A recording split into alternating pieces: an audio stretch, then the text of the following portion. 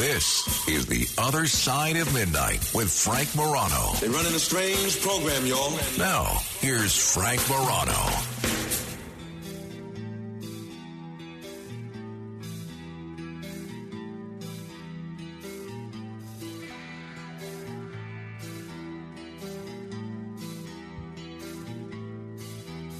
A lot to get to this hour, and the next 4 hours for that matter. First of all, we are keeping an eye on what is going on in Florida. I have a lot of friends in Florida, some family in Florida, and a lot of New Yorkers that I've known over the years have moved down to Florida. In fact, my father and stepmother are in Florida right now. Now, they're in the Disney World area in Orlando, so I don't think they're affected by any of these inclement weather. But I did make an effort to check in with a lot of the people that I know in Florida to see how they were doing with this forthcoming storm, Ian. And it is something that I think a lot of people are very concerned about, and a lot of people are very worried about. In Tampa, for instance, officials there are warning residents who are thinking about riding out the storm. I think that is an awful idea. So one of the things I thought we might do is we do have a tremendous number of listeners in Florida, including in the area that's affected by this hurricane. A friend of mine, a talk show host on another station, he actually lives right in Tampa. He actually came up to New York to ride out the storm, and he's hoping he can go back to his house and there's minimal damage. I'd love to know how things are going for you if you are in the Florida area. 800-848-9222. That's 1-800-848-9222. If you've evacuated, if you're not evacuating, which I think is not a good idea, this is going to be a Category 3 hurricane, Hurricane Ian, and it is intensifying on its path to Florida. Now, normally extreme weather events is not the kind of thing that I spend much time talking about, but I lived through Hurricane Sandy, which was incredible, and I saw the damage that did in my hometown, and I saw the flooding and the lives lost, and it was horrific. So all of a sudden, whenever I see, I'm always a little hesitant to buy into the media hype on this because, and I've covered this with Lloyd Lindsay Young and others, but I think what ends up happening far too often when it comes to snowstorms, when it comes to tropical storms, when it comes to hurricanes, is that people tend to, on television, they hype it up because what do? You keep watching. If everybody says, well, this storm's not going to be that bad, that's not a great way to keep people tuned into the television. So I do think there's always an element of hype, and I'm hesitant to add to it. But at the same time, I'm always interested in the human toll here. So if you're in Florida, especially in the area affected by this hurricane, I would love to hear from you. 800-848-9222. That's 1-800-848-9222. By the way, I saw a very interesting article that had to do with picking baby names that were too similar to hurricanes. And, you know, I was reminded of a friend of mine. I had a friend of mine named Katrina. And after Hurricane Katrina, there was not a person that this young woman could meet for the rest of her life that wouldn't make some sort of a hurricane reference. I mean, she would make a restaurant reservation and they would say, oh, like the hurricane? Yes, like the hurricane. And I got to think that was really tough for her. So after Hurricane Katrina made landfall in Louisiana, this is 17 years ago. It's hard to believe. 83% fewer babies were named Katrina in 2015 than in 2005. Think about that. 83% fewer. Major hurricanes stick in the American public consciousness with consequences for a long time. The names of the deadliest U.S. mainland hurricanes all became much less popular in the years after the landfall. So I am also curious if you are someone that would not name your baby a certain name because of the hurricane implications of it. For instance, this is going to be Hurricane Ian. If Hurricane Ian is bad and it results in a whole lot of property damage and a whole, God forbid, a whole lot of lives lost and is costly, would you be less likely to name your baby Ian? 800-848-9222. That's 1-800-848-9222. It's funny, I was on a group text with, I believe, all of my siblings-in-law yesterday. And they were all going back and forth, trading weather maps about the path of this storm, Hurricane Ian. And my brother-in-law actually said that he said, Ian, surely he can't be that bad. I had a friend named Ian, and he never destroyed anything. In fact, he was also a Red Sox fan, my brother-in-law. One of them is a Red Sox fan. A fine chap. My wife remarks, he does sound harmless. And then, lo and behold, my sister-in-law, Sharon, writes, hurricanes that start with I have been the most destructive. Isn't that interesting? 800-848-9222. I'd love to hear from you if you're in Florida or if you fled from Florida. I'd also love to hear if there are implications for the future of names in your life as it relates to these hurricanes. Let me begin with Mike in Florida. Mike, where in Florida are you? Mike? Yes, sir. Can you hear me? Now I got you. Hold on. You got me? Okay. I'm in Claremont, which is about 12 miles from Disney World. I actually work security at Disney. Oh, yeah? Okay. Well, if you see my father and stepmother out there, my dad's tall. He's 6'2".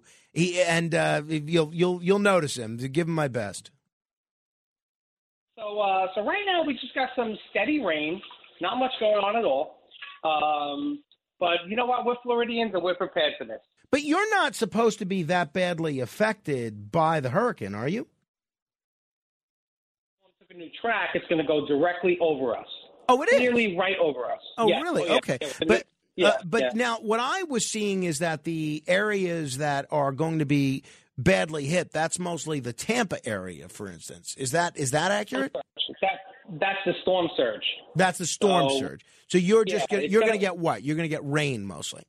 Heavy rain, heavy wind. We're talking about 12 to 15 inches of rain and heavy winds here. Yeah, tornadoes. Yeah. But I'll be honest with you. Everybody here is calm. They're cool. They're collective. You know, the stores today. I went to Walmart. It was fine. Everybody got their provisions, and we're just waiting for it to come in tomorrow. I took 2 stray cats in from the street, so I have my other 2 cats here, so they're not happy about that. And we're just waiting. Were you in Florida during Hurricane Andrew? Yeah. You were. Mike? Can you hear me? Yeah, Mike, you're coming in and out. I don't know what's going on, but how does the kind of the prelude to this storm compared to what you experienced in the run up to Hurricane Andrew? Well, honestly, I think this time we're a little bit more prepared. You know, the governor has put a lot of faith in the state. He's had tons of hearings and press conferences about what's going to happen if this and that happens. And I think everybody here is just very calm. Like, I've been outside tonight. It's just like a regular night. You know, it looks okay. Well, I'm happy to hear that. Thank you, Mike. 800-848-9222. This is Anna. This is a clip from NBC News. This is Anna and a bunch of other panicked Floridians talking to NBC News about how they're viewing the hurricane. Some families now making the decision to hit the road. I don't know how good of a job that's going to do. Anna Griggs is evacuating to a hotel. So you want some help? No, I'm fine. Okay. The mother of 2 teenagers lives blocks from the bay. They're not sure what they'll even return to. You stand to lose a good chunk of your livelihood if there's damage to this house. We do, yes. Is that your biggest concern? I think it is. It's partly that, but it's also the fact that this is our home. This is their roots, this is attachment. Yeah. And that could be severely damaged, It if not could. destroyed. Yeah. Supplies are in high demand. Residents waiting in lines for hours for sandbags. How long have you been waiting this morning? I've been here since 5 a.m. About 5:30. And water supplies running thin. I just got here and it's saying that there's no water here. Challenges all unfolding with a storm whose wrath has yet to be fully felt. It's really scary. I think it's not so much about losing your stuff. I think it's just about this is a home. And that would be really sad if that happened. You know, it's interesting. I was talking to some friends of ours, and their parents live in Florida, and this is what it's a couple, right? And this is what my friend Danielle said. She said we spent the last 24 hours pressuring his parents, meaning her in-laws, to evacuate their home on the actual water, a river off the Gulf of Mexico that is literally in the exact eye of the storm. It finally sunk in, and they've decided to leave. They were going to go to my parents' house because her parents also live in Florida because, after all, these people are New Yorkers. And where do all the New Yorkers go? They go to Florida, which I just do not understand. But since that is right on the Atlantic, they're instead going to stay at a hotel more inland in Fort Lauderdale. They're currently crossing Alligator Alley, which is now being shut down because of tornadoes from hurricane winds. We told them to leave yesterday, but they were adamant that they were going to ride it out. Thank God we eventually were able to talk sense into them. You know, I have never understood the people that are going to take the mentality of, I'm not leaving, I'm not evacuating. And I remember Mike Bloomberg used to be big with this, and I think even de Blasio, when he was mayor, used to make similar public pronouncements. When you don't evacuate, when there's a serious, dangerous storm, and really, honestly, I think if they give an evacuation order, even if it's a little erring on the side of caution, you should evacuate. And I recognize there's some risks to evacuating because we've seen repeatedly when people are asked to evacuate, we see people rob their houses, which is the last thing anybody wants, and certainly not me. But what Bloomberg used to point out, and he was exactly right, is that if you don't evacuate and then you get stuck, you're then putting the lives of more people in danger who then have to go and rescue you. So if you make the decision, you may think you're being brave, you may think you're being tough, you may think you don't want to leave your house. I get all of those feelings. But it's selfish. It really is quite selfish. And there are a lot of examples of people who didn't evacuate or didn't leave when it was their time to do it. I remember my friend Curtis Lewa's father, Chester, during one of the hurricanes. I don't know if it was Hurricane Sandy. It may have been, but it might have been Irma or I don't know. It might have been one of the many hurricanes that we've dealt with over the years. He didn't want to evacuate his house in Canarsie. He refused to move. He basically, people went to his house to try and get him out of there. And Chester Sliwa, who was very tough, actually much tougher than Curtis, he told them where to go. He said, no, I know this house. I know it's got a very unique system, and I was here when it was built. I know all about it, and I'm going to stay. And he stayed, and he was fine. But a lot of people stay with that same intention, and they're not necessarily fine. I remember I had a friend. She passed away, unfortunately, and she was in her 80s during Hurricane Sandy, maybe her late 70s. But and she lived with her brother, who was in his 80s, and the two of them, in the aftermath of Hurricane Sandy, they had no power.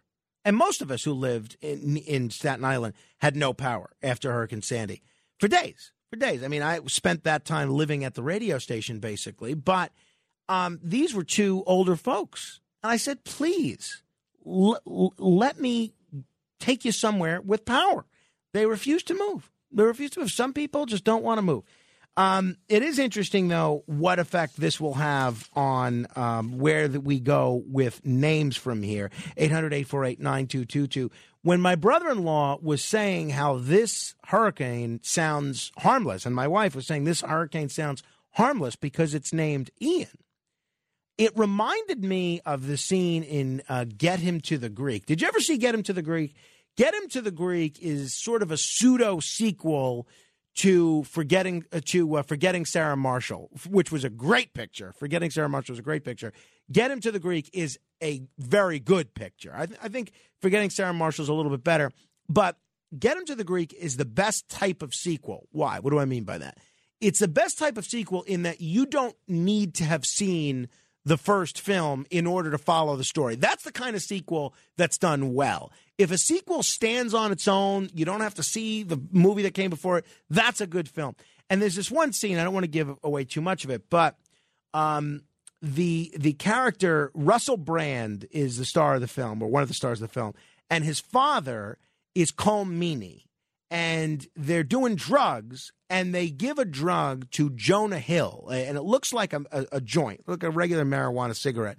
And all of a sudden, Jonah Hill, they call it a Jeffrey, and he smokes it without ever thinking to ask what it is. He just assumes it's marijuana. And basically, he asks, what is a Jeffrey, and why is it called a Jeffrey? Here's the explanation from Russell Brand's character and his father, Colm Meaney. Why the is it called a Jeffrey? Because who could be scared of a Jeffrey? Yeah, Jeffrey's just this nice bloke from down the road, isn't he? What's wrong with you? Hello, I'm Jeffrey. I've just moved in. Yes, I'm Jeffrey. Jeffrey. My wife has got varicose veins. It goes to show you, naming really does mean a lot. There was once a short anthology series where, and I don't remember the name of the series, I'll look it up, but Walter Matthau plays Adam, and Carol Burnett plays Eve. Ed Asner plays God. I only saw it once. It's called This Side of Eden. And it's from, I saw it probably about 30 years ago, maybe more. And it was really well done. And God, played by Ed Asner, is visiting Adam and Eve. And he's very impressed with Adam, played by Walter Matthau, with his Hebrew. And he says, Adam, I can't believe the rate that you're naming things. You're just great. He said, I could just invent things willy-nilly and you'll come up with a name for them. It's great. He says, and Ed Asner, God, whips something up. He says, all right, what would you call this? And Adam looks at it and he says, that's mashed potatoes. And then Carol Burnett, Eve, takes a big spoonful of it, eats it, and she spits it out. She says, that's revolting. And Adam says, wait a minute. Let me try it. And he takes a spoonful of it, and he says, oh, no. That's not mashed potatoes. We're going to call that an ice cream sundae. And they all take a big spoonful of it, and they agree that once it's called the proper name, it tastes a lot better. The point being, when something's named properly, it's a lot easier it has a big impact on it. You ever notice, when I was a single guy, I used to always be fascinated, and we've done whole segments on this, on the fact that girls with the same name often had the same characteristics. Either girls with a certain name were always pretty, or girls with a certain name were always heavy, or girls with a certain name were always very nice. Girls with other names were kind of promiscuous. And I always was fascinated at that. And again, that's getting a little off the beaten path. But I am curious if you would allow a hurricane to change what you would name your child. 800-848-9222. If there was a Hurricane Carmine that killed 100 people, I guarantee you my wife would have raised an objection to us naming our son Carmine. Absolutely. 800-848-9222. We're going to get to your calls in a moment. John is in New Jersey. John, I understand you're actually a professional weatherman. Is that accurate? I am, and I just wanted to call to give you an update because you were talking about your parents. We have some new model data that shows potential rainfall in Orlando at 20 inches. What's going to happen with this storm? It's much like Hurricane Charlie coming in well south of Tampa. It's bad news for everybody.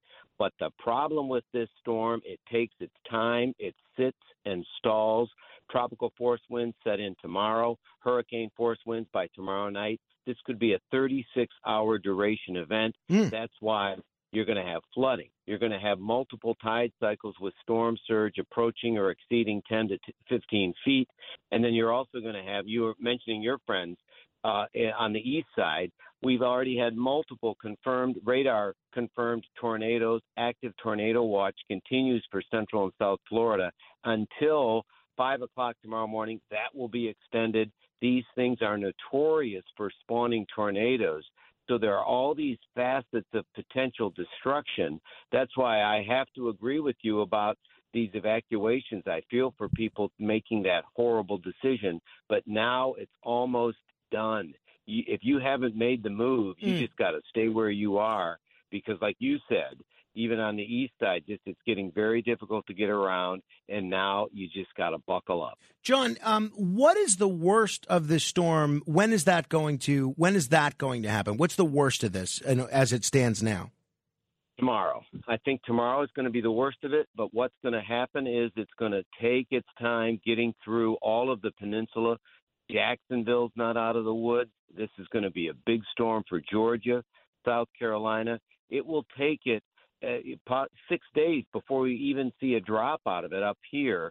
So I think the worst in really big sense is going to be tomorrow with the arrival of the winds, with the beginning of the storm surge and the slow-moving nature that allows that pile-up effect of the waves, and then wind damage. We ran a model tonight that has 97-mile-an-hour winds tomorrow in Fort Myers.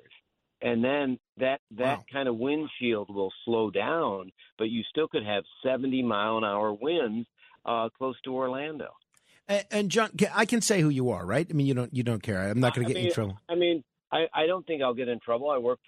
We're not competitors. I'm at Channel 2, and I just happened to be listening. And what struck me was that your parents are in Orlando. And for a while, Orlando was the safe move. Now, with that shift to the south, Orlando is going to be dealing with a horrific flooding event. So, again, we can take away the word storm surge from Orlando. Clearly, that's just geography. But it's going to be the issue of persistent wind and flooding rains in Orlando. Well, so I watch you on CBS very often, always very impressed with the accuracy of your forecasts and the tone with which you take them. I mentioned earlier how I do think, not you, but some on TV, not so much radio, but on TV, they do tend to hype up these storms for ratings' sake. Am I just being a media conspiracy theorist, or have you seen some of that? Not on your station, but elsewhere. You know, I can speak to that because, I will say the weather people community, the forecasters, the meteorologists in New York, it's a very collegiate community. We all know each other. We all like each other. And we kind of just have a job to do. I think at times when you get a compelling piece of video, it's like any kind of video, whether it's crime video or weather video, what we tend to do is cycle through it and repeat it. And so you get this sense that, oh, my gosh, it's the end of the world.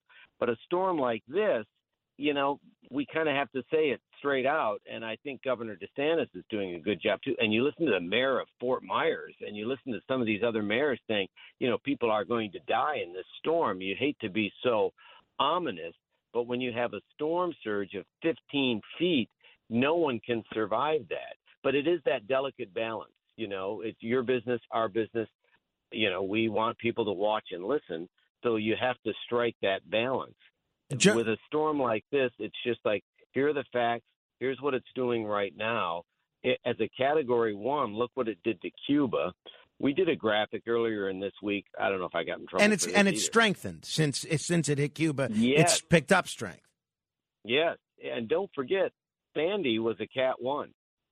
So you can't let the cat fool you. So we make a lot about the eye wall and about that's important, and where it strikes, that's important. But when you look at the scope and size of this storm and the many facets of this storm as it slows down over the peninsula, I mean, it is a big story. John Elliott, we'll be watching you on CBS News. Whenever you're up late, please feel free to call in. It is a thrill to talk to you. I'm a big fan.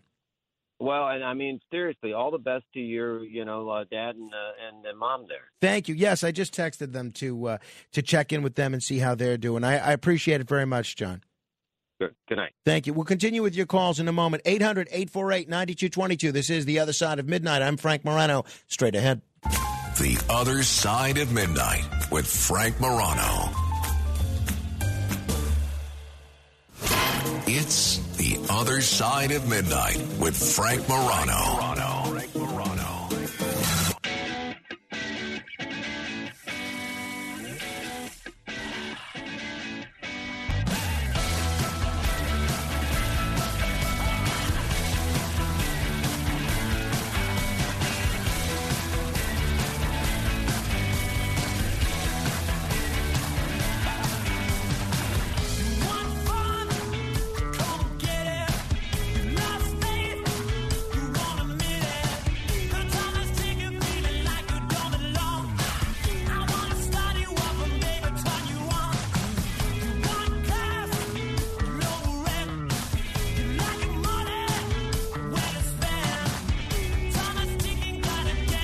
This is the Struts. Put your hands up. If you ever want to know what kind of music we're playing on this show, just join our Facebook group. Just search Morano Radio Fans and Haters. That's Morano Radio Fans and Haters. I'll tell you, we're going to get back to your calls in just a moment. I was really impressed at the interview that John Catsimatidis did with Donald Trump yesterday. And I know a lot of the other shows have been excerpting portions of this interview, but that's because it was pretty comprehensive, pretty lengthy, and pretty wide-ranging. And you could tell that John Catsimatidis and Donald Trump have a lengthy history. I think they go back over 40 years, and you could tell that they have a chemistry that comes across when they do this interview. I was impressed not only at the – and obviously John is not only my boss, but he's somebody that I'm very close to. I consider him family. And I was certainly a big Trump supporter back in the day. I voted for him twice and was for Trump for president going back to 2000. So I'm not crazy about some of the things that Trump has done since the election. But I thought this was kind of both of them at their best, not only in terms of the topics that they covered, but in terms of how they sounded. And for instance, Trump played all the hits. He was going on. They were talking about the drug problem that this country is facing, something that we've spent a lot of time on this program talking about. If one drug dealer kills during the course of his life, his or her life, 500 people, then it's actually a very, very good thing and a very nice thing. We're going to save a lot of lives. But there's these committees that form, and a lot of them are people that They're dilettantes and they're debutantes, and they're people that that don't know a thing about this and don't really want to know. A lot of them are on there for publicity purposes. If you don't have the death penalty for drug dealers, you'll never stop. If you do, if it's a meaningful death penalty for drug dealers, you will knock out 85% of the crime in this country in one day. I disagree with that, right? But at least Trump is keeping the issue of the drug epidemic that we've been dealing with on the forefront. I think if you look at a big part of the cause of the drug problem that we've had in this country, the problem is not necessarily the dealer on the street corner in a trench coat trying to coax a 13-year-old after school into trying some drugs. Here, I'll give you the first one for free. No, it's not the kind of after-school special caricature of a drug dealer. Unfortunately, not everything, but a lot of the problem has been caused by corporate drug dealers, big pharma, and their manipulation of doctors, their bribery of not only doctors, but hospitals, hospital administrators, pharmacists to push their products, their lies about the damage that their products like OxyContin, not just OxyContin, but that's one of the more prominent examples. The Sackler family is one of the biggest drug dealers and one of the biggest killers that there is. So until we're ready to put unless we're ready to give the Sackler family the death penalty, I don't think that the death penalty for drug dealers is a good idea. But I'm all for having that debate, right? I can understand where Trump's coming from. I'm all for having that debate. And I learned a lot listening to the two of them talk. They also spent some time talking a bit about electric cars. Now, we've seen, because of high energy prices and a lot of other things, the concerns about greenhouse gas emissions, we've seen a lot of people start going towards electric cars. Well, that was one of the things that Trump brought up, and he sounded a lot like John Catsimatidis. He echoed a lot of the things that John has been saying about the dangers of where some of the parts of these electric cars come from. And by the way, the electric cars don't go very long. I have friends that bought electric cars. They don't want them because they can only drive for 2 hours. They want to take a trip. They can't stop. They don't want to stop and have it charged for 4 hours. The whole thing is crazy what we're doing. And 800-848-9222 if you want to comment. The guy who really spoke for me is a fellow that was in studio with them. He's a friend of mine. He listens to this show. He's called in from time to time. Craig Eaton, who's a lawyer, and he's a regular co-host of that Cats at Night show, former chairman of the Republican Party in Brooklyn, but he supported Democrats as well. He's a pretty straight shooter. He summed up in 9 seconds my takeaway with the interview. This is what Craig Eaton said. You see how focused he is. The contrast between how focused he is and when we see the gibberish from our current president, there's such a difference, such a difference. Well, actually, that wasn't the portion of the Craig Eaton comments that I was referring to, but the portion that Craig Eaton said was, you didn't hear President Trump go on and on about election fraud and 2020 and harping on the election was stolen and all these people voted illegally. He didn't mention that at all.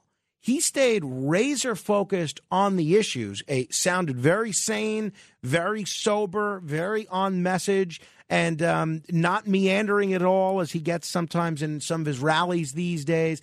Very on message, very focused on the issues, and on a great phone line as well, which is always important.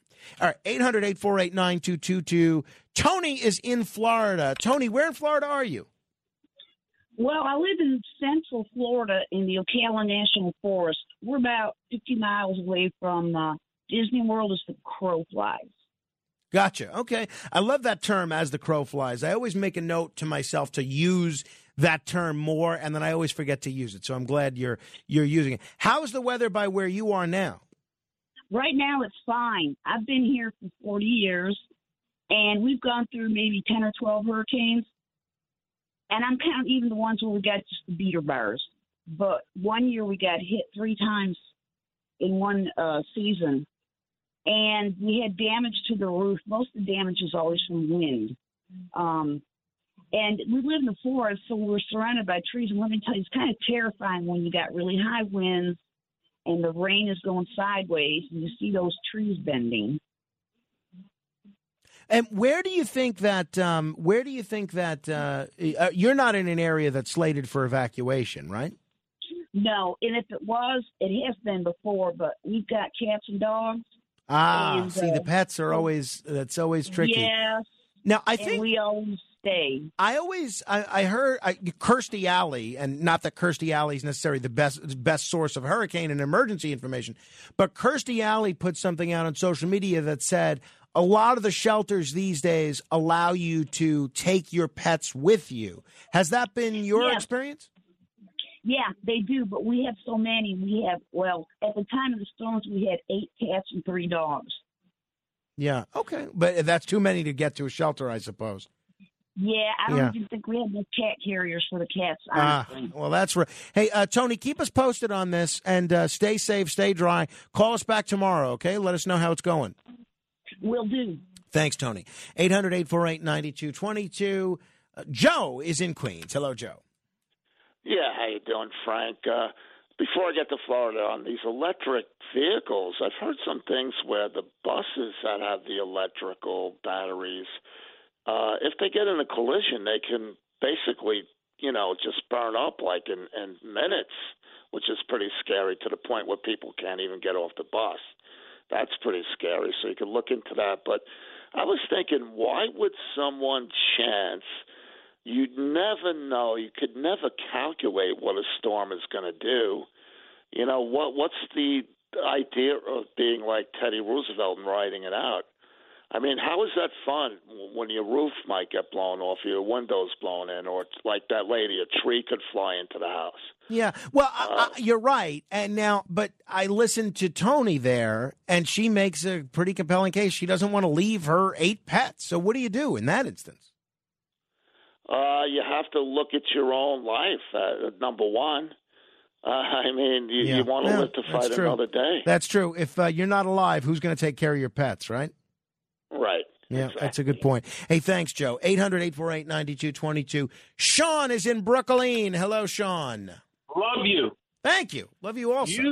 You should be doing the Jimmy Kimmel show, not Jimmy Kimmel. You know what? Sorry. Well, wouldn't that be awkward, though, if the show was still called the Jimmy Kimmel Show and out comes Frank Morano? Here, I'm Frank Morano hosting the Jimmy Kimmel Show? Well, no, I'm just saying we have to change the name. And just to bring up a quick point about Jimmy Kimmel, I'm from Brooklyn. Listen, if you leave Brooklyn when you're 5 with your family, you're not from Brooklyn. Sorry. You know what? Anyway, Fair enough. Fair enough. Go ahead. I'll let you make your comment. Florida, these hurricanes, you always have to it always brings out how the failure of our infrastructure. I mean, look, go back to, obviously all the storms. We know all their names. And, I mean, I saw some pictures of Cuba and Puerto Rico. Oh, my God, it breaks my heart. I mean, Puerto Rico is a Democrat governor, and the place looked like 1930. I mean, it's these storms. People, you have to prepare. And the lady, she doesn't want to leave her pets. Listen, the guy said it before. You're no good. If you die, what good is your pets? Right. Well, I actually said that. But yeah, it's a good point.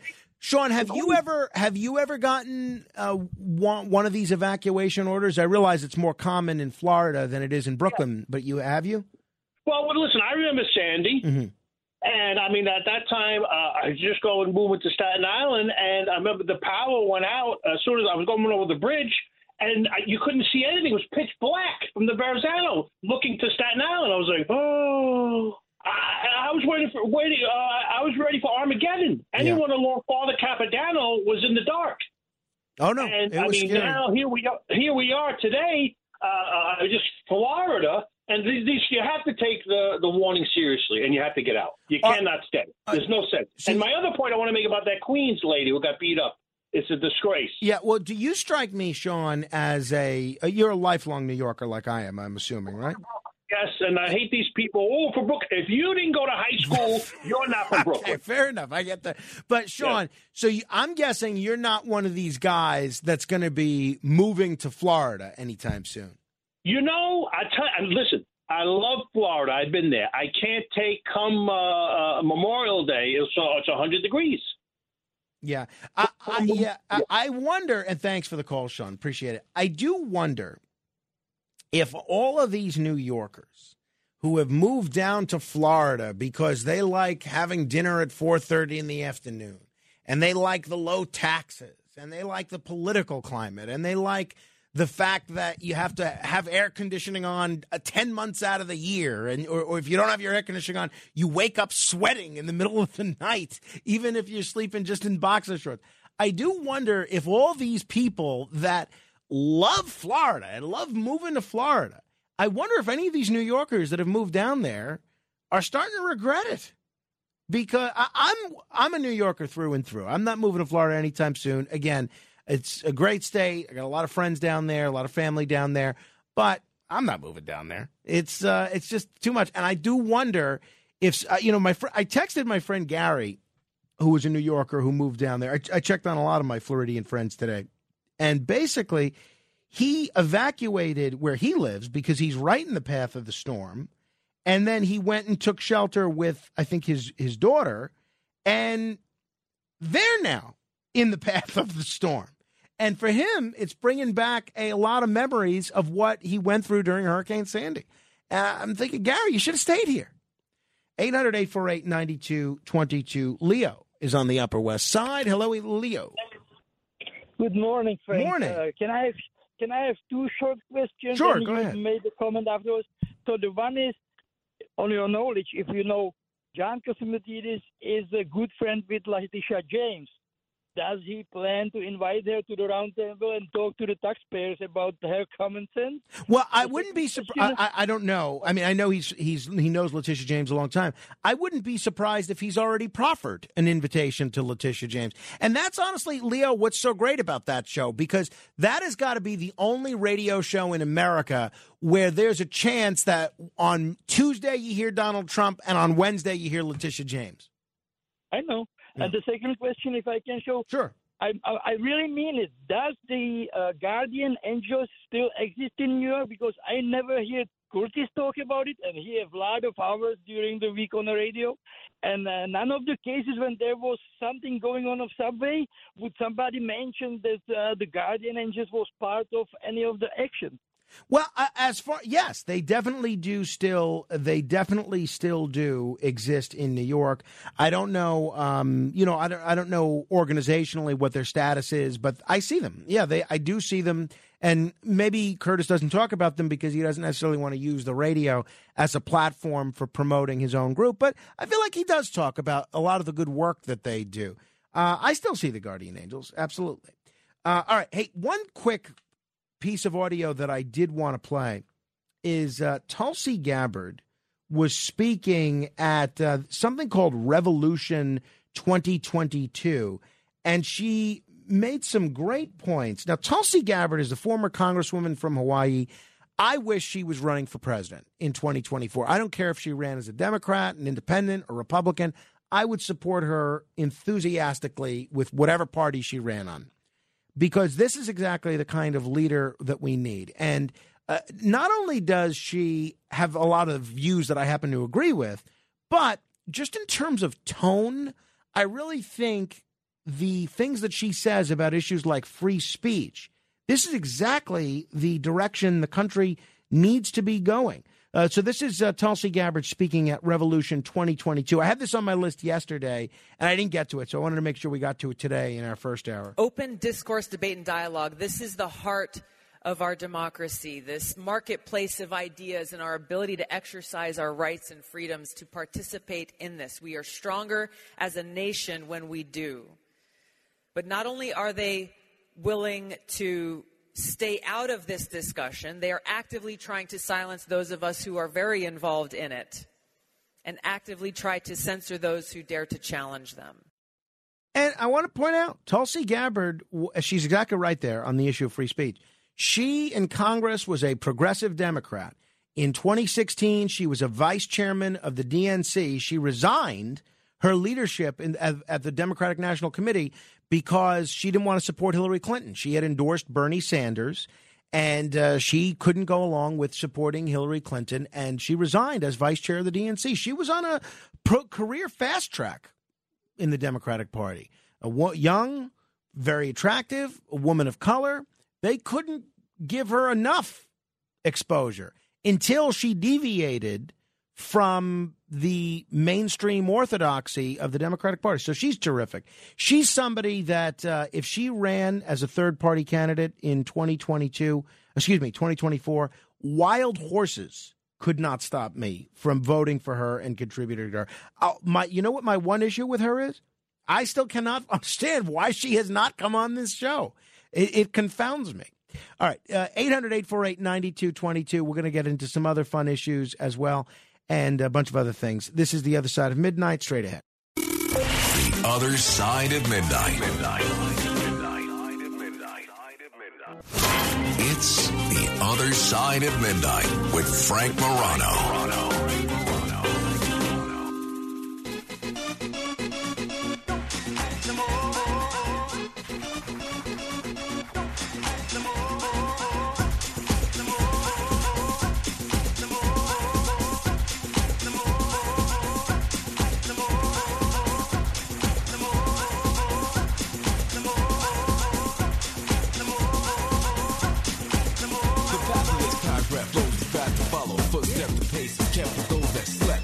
Separates the men from the mice and never thought twice before Bryce. Moving and grooving, you best be believing that we overcame the odds and got even. No maneuver smooth, check out the improvement. To crush the muscle, bust the movement. Hip hop meets house, you can't stop it. We rock it, then pocket the profit. The weak are the wrong, the strong are the right. That make way for the green, red, and black. Now don't you want some more? Don't you want some more by Mantronics? Well, today is a big day for me personally, and it's kind of a big day for our show as well. It is my anniversary. Oh, happy anniversary, happy anniversary, happy anniversary, happy anniversary. Pour a cheerful toast and fill it, happy anniversary. But be careful you don't spill it, happy anniversary. Oh, happy anniversary, happy anniversary, happy anniversary, happy anniversary. To be clear, it's my wife and I. It's our wedding anniversary today. We are now married 3 years. And, boy, she deserves a medal or something after being married to me for 3 years. So we're, I think, planning to go out for dinner today. And we're going to have a babysitter that we've been experimenting with come down and watch young Carmine. And it's funny. My wife said to me as we were planning our night out tonight, not that it's much of a night out. We're going to go for dinner and then, come to work.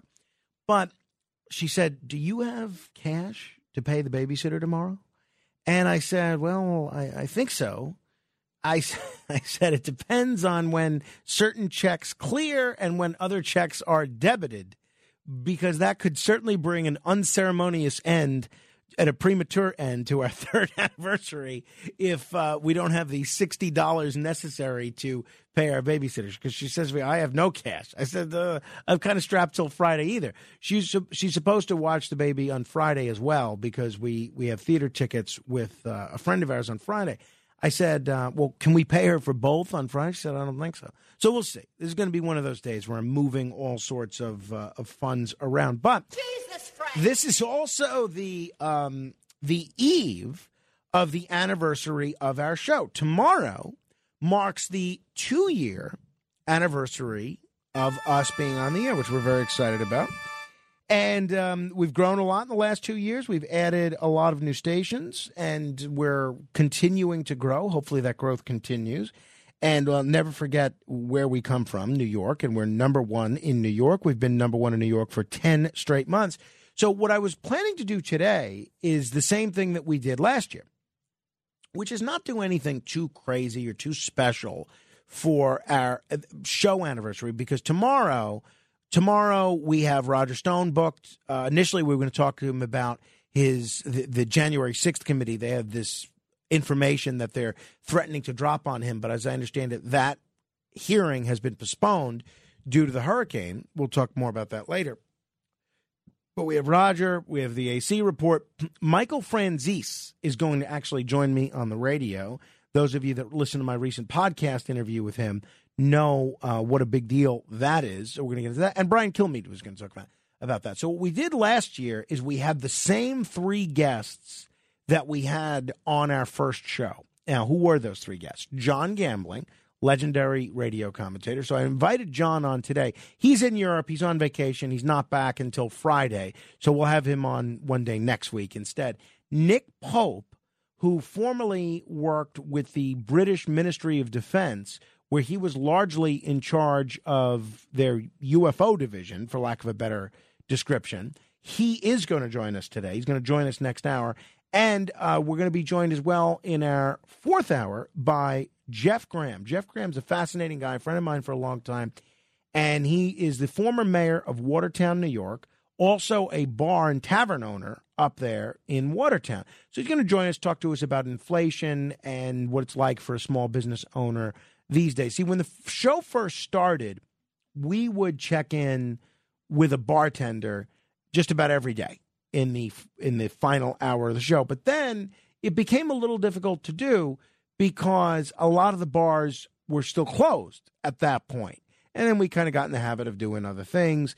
So now we just check in with bartenders and bar owners sporadically. But Jeff is a window into our past when we were still doing those regular segments. Couple of things here. One, I am, I'm not a big soda drinker, but I am very active in the movement to bring back Tab. Tab was one of my favorite sodas, and I don't really drink soda that much, but when I would really enjoy a nice, refreshing, cold Tab. There's still nothing like it. I think I still have 3 or 4 cans of Tab that I'm saving for a special occasion. And one of our great listeners, Sophia, sent me some beautiful Tab glasses that I drink that Tab in on those special occasions. By the way, we're still trying to get Sophia a kidney.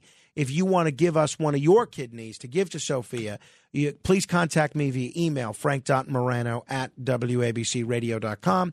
It's frank.morano@wabcradio.com. As I said before, as far as I'm concerned, if you give your kidney up while you're still alive, that's a ticket to heaven. You could sin as much as you want. You can, curse like a fish, commit adultery, take the Lord's name in vain, not honor your mother and father. You could break all the 10 commandments. I think if you save someone's life by giving them a kidney while you're still alive, I'm of the belief you're going to heaven no matter which of the 10 commandments. Maybe not if you kill somebody or rape someone. I'm not going to go that far. But anything else, I think you're on pretty good ground.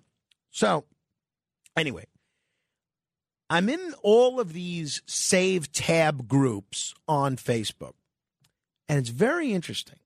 One of the people in one of the groups that I'm in posted an email that she sent to the Coca-Cola company, which owned Tab and which made the decision 2 years ago to scrap it. And she posts a screenshot of the kind of the form that you can fill out on their website. And she writes, here's what I just wrote to Coke. For the first time, one of the drink options, because you can choose the category of what you want to write to them about. She writes, for the first time, one of the drink options was Tab.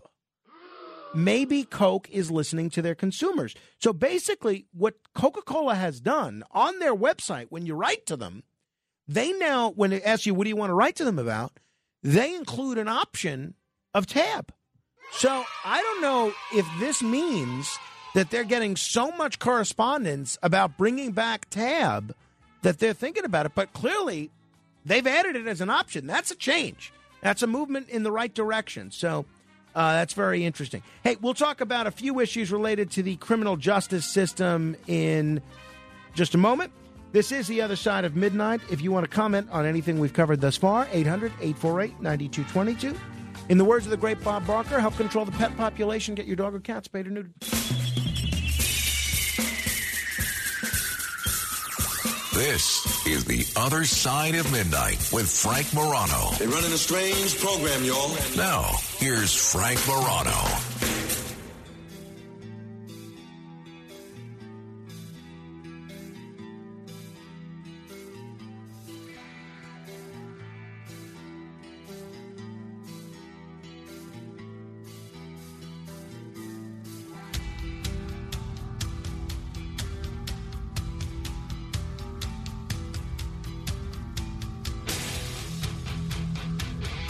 Do you like kale? I certainly do. But it's an acquired taste. You know, raw kale can be tough. It's very healthy. In fact, I think, much like Mighty Mouse being a superhero, it is actually a super food, believe it or not. So kale is great for you. It's one of the best things that you can eat. You know what we do sometimes is we eat kale chips, which are very easy to make. And if you need the crunch from a little bit of a snack, it's got that crunch to it, but it's much healthier than, say, something like corn chips or potato chips or something along those lines. So we like kale. You know who does not seem to like kale? Fetuses, unborn babies. A fascinating new study from the United Kingdom. Fetuses in the womb scowled after their mothers ate kale but smiled after they ate carrots. Very interesting. New study of around 100 pregnant women and their fetuses in England. It offers a rare look at how fetuses respond to flavors in real time. The researchers gave the participating women capsules containing powdered version of the two foods, kale and carrots. 35 women consumed the equivalent of one medium carrot, and 34 women consumed the equivalent of 100 grams of chopped kale. The remaining 30 women didn't consume either. 20 minutes later, ultrasound scans showed that most of the fetuses exposed to the kale flavor seemed to grimace. This is the unborn baby we're talking about here. The unborn baby grimaced when the mother would eat kale. Those that were exposed to the carrot were laughing.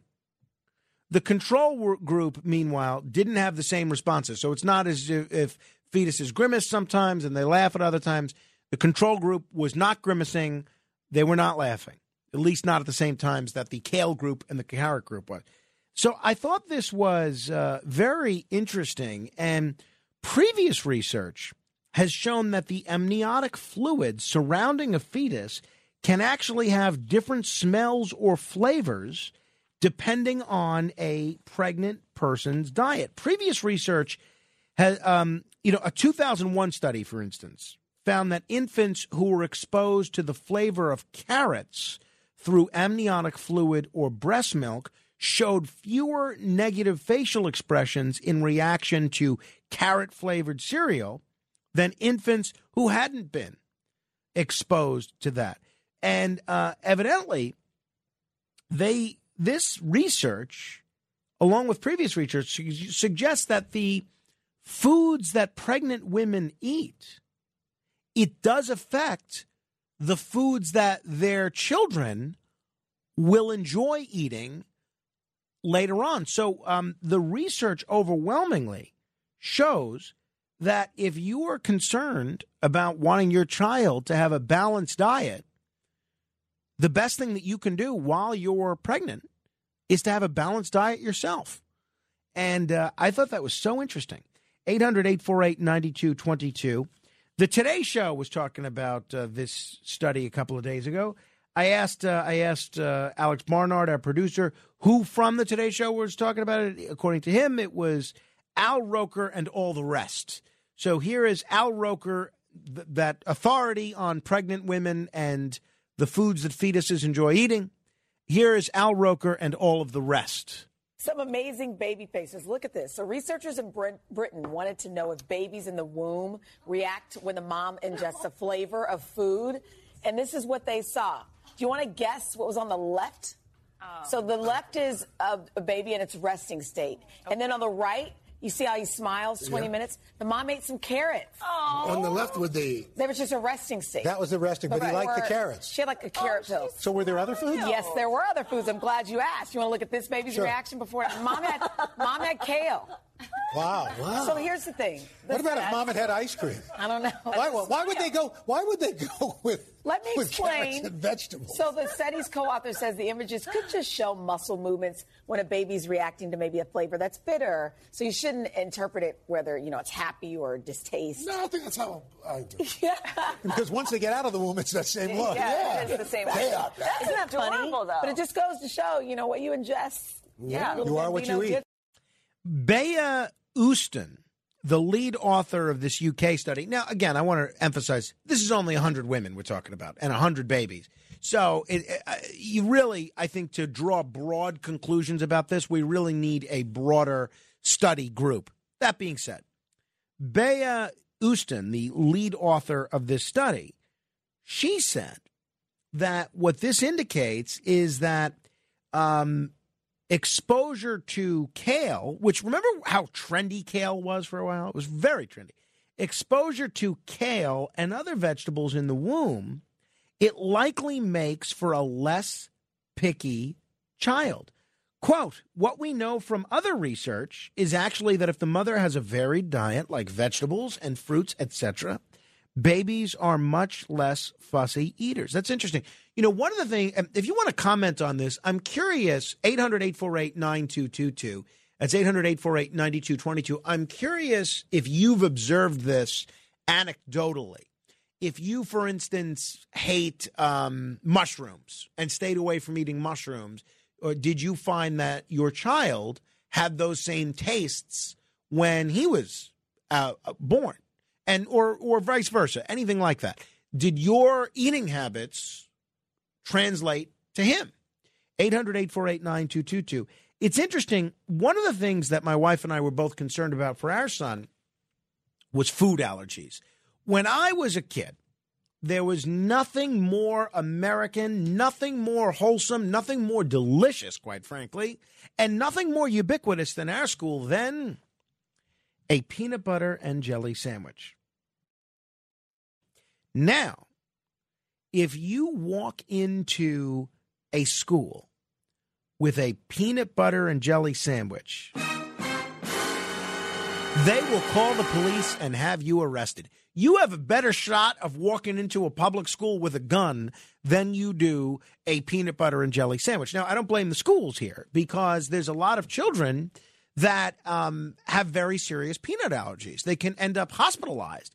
And so I don't blame the schools for not wanting these children hospitalized with deadly peanut allergies. But I've been fascinated by this trend that when I was a child, everyone ate peanut butter and jelly. Everyone bought candy bars with peanut butter and jelly. They would serve peanuts at snacks. That was not peanut butter and jelly in the candy bar, but peanuts in the candy bar. They would serve peanuts as snacks. Peanuts were everywhere. And slowly but surely, we've seen this number of people with peanut allergies and other food allergies go up. And there's a lot of theories as to why that's the case. But one of the things that I saw is that expectant mothers who consumed peanuts were less likely to have children with peanut allergies, and young people, children, who got exposure to a wide variety of different foods, they were less likely to have those food allergies. So what we did is we tried to make sure Rachel would eat peanuts while she was pregnant, number one, and while she was breastfeeding. But number two, we've been, and we still do this a bit, we give him this powder in his food, in his baby food. It's not baby food. I mean, it's basically just mushed food. But we give him this powder which contains, I don't have the name in front of me, but I'll tell you if you're interested. I'll look it up. But this powder contains all sorts of common allergens, all the common allergens that children are allergic to, including peanuts, including shellfish, including all sorts of things.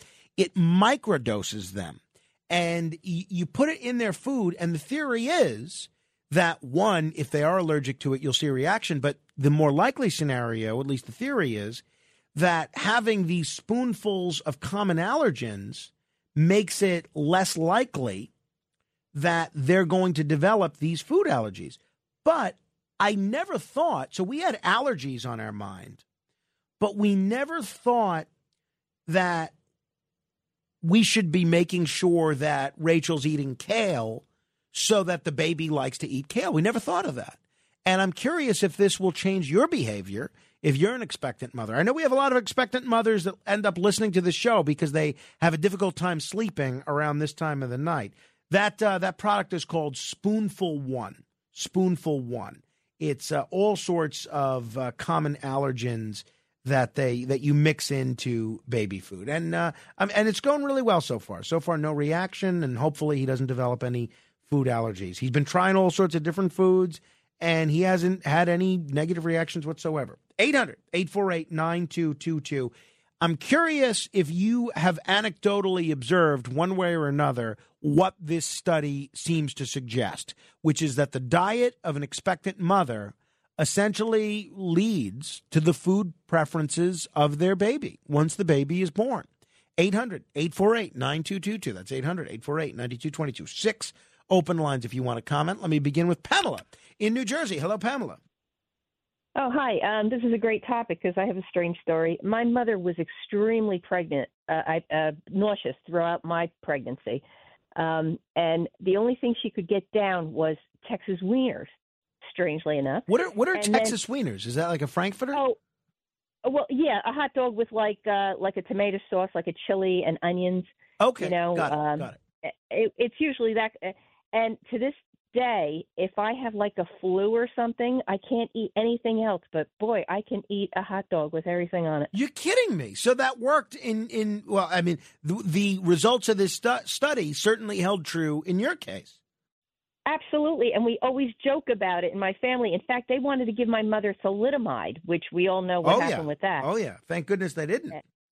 Yeah, and she said, no, I'll work it out somehow. And she was so sick. She couldn't eat anything except for a hot dog. And to this day, like, I'll want, like, the most bizarre food when I'm really sick with the flu, which you usually can't eat anything. But a hot dog will do it for me. Well, that's great, Pamela. Well, I don't know if it's great, but it is what it is. It's interesting. That it seems to support the results of this study. Thank you. If we have any more children, I'm going to make sure that we take pains to make sure that Rachel is eating a varied diet, that including maybe foods that she doesn't necessarily want to eat, so that the baby enjoys those foods.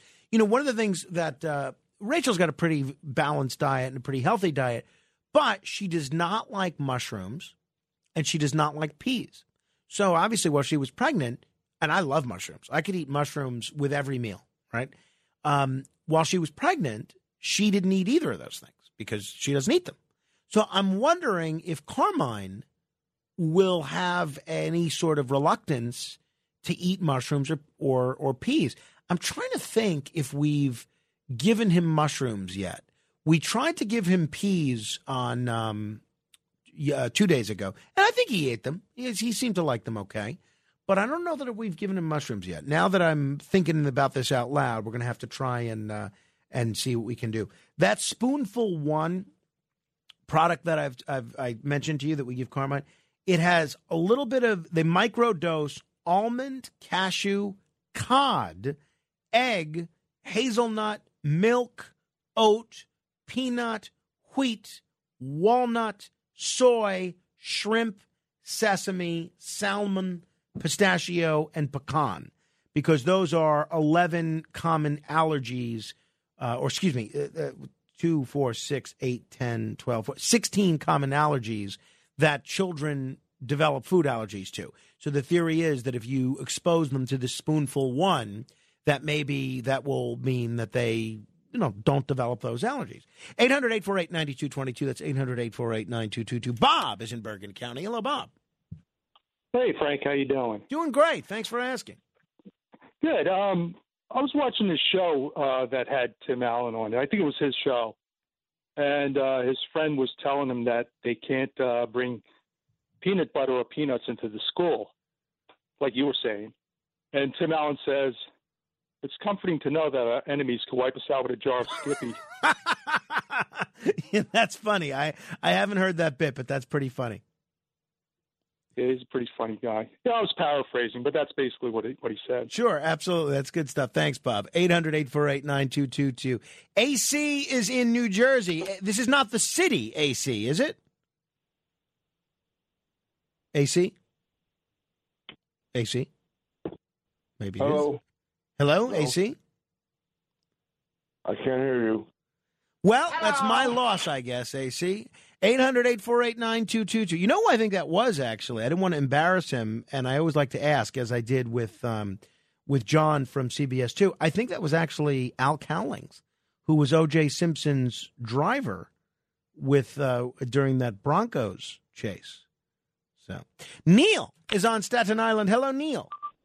Gee, with all the stuff you're giving the kid, Frank, he's going to grow up to be like a Dolph Lundgren. That's. We'll see. We'll see. Listen, I want to talk about the kidney. I mentioned before that my friend has gotten a kidney from her husband, and she was on the anti-rejection drugs. And after about 5 years, the drugs just ruined the kidney. So she had to get another kidney. Wait a minute. I'm not familiar with that. So the anti-rejection drugs ruined the new kidney?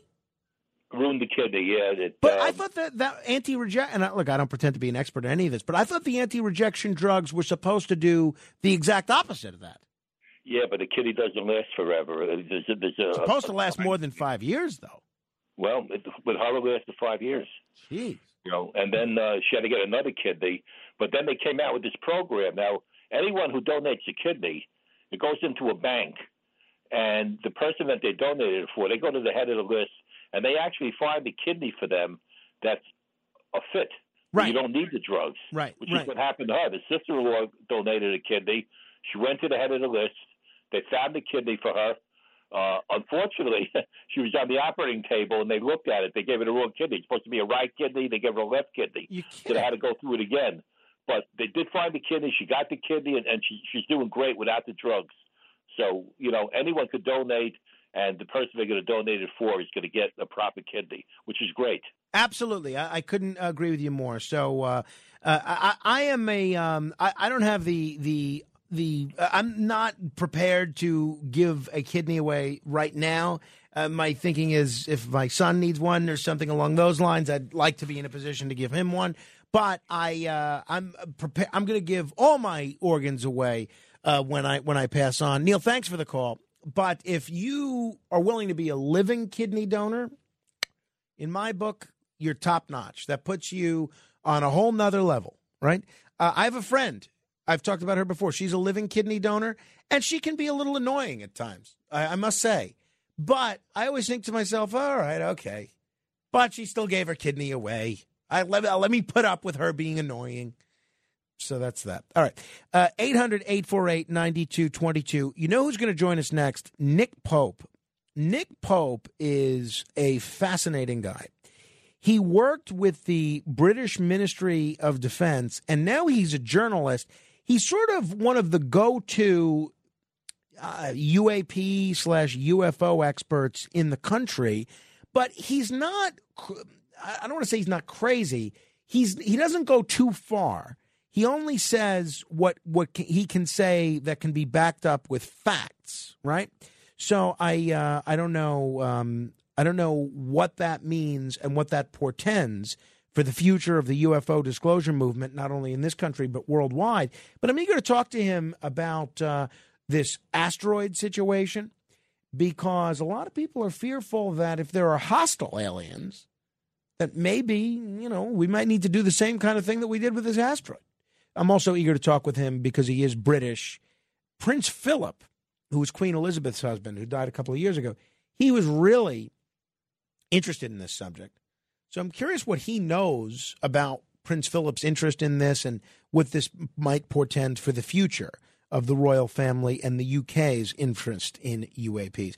We'll touch base on a whole bunch of other things as well. 800-848-9222. That's 1-800-848-9222. Straight ahead. The Other Side of Midnight with Frank Morano. It's The Other Side of Midnight with Frank Morano. The Other Side of Midnight presents The Midnight Files.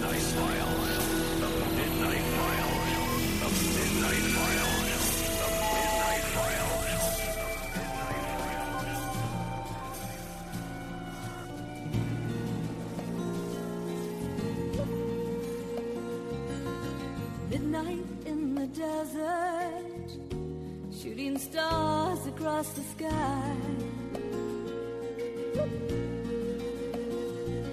This magical journey will take us on a ride, filled with the longing, searching for the truth. Will we make it till tomorrow? Will the sun shine on you? Midnight in the desert, and we're listening. Ooh, we're listening to you.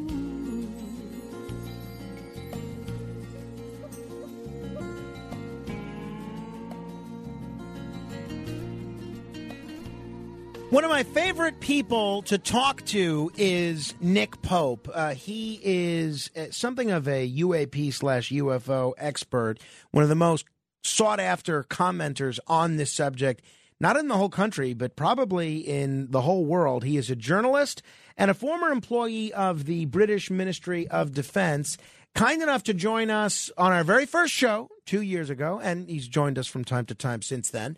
And he is kind enough to join us right now. Nick, thanks as always for staying up late with us. It's great to talk with you again. It's great to be back, Frank. Thanks for having me.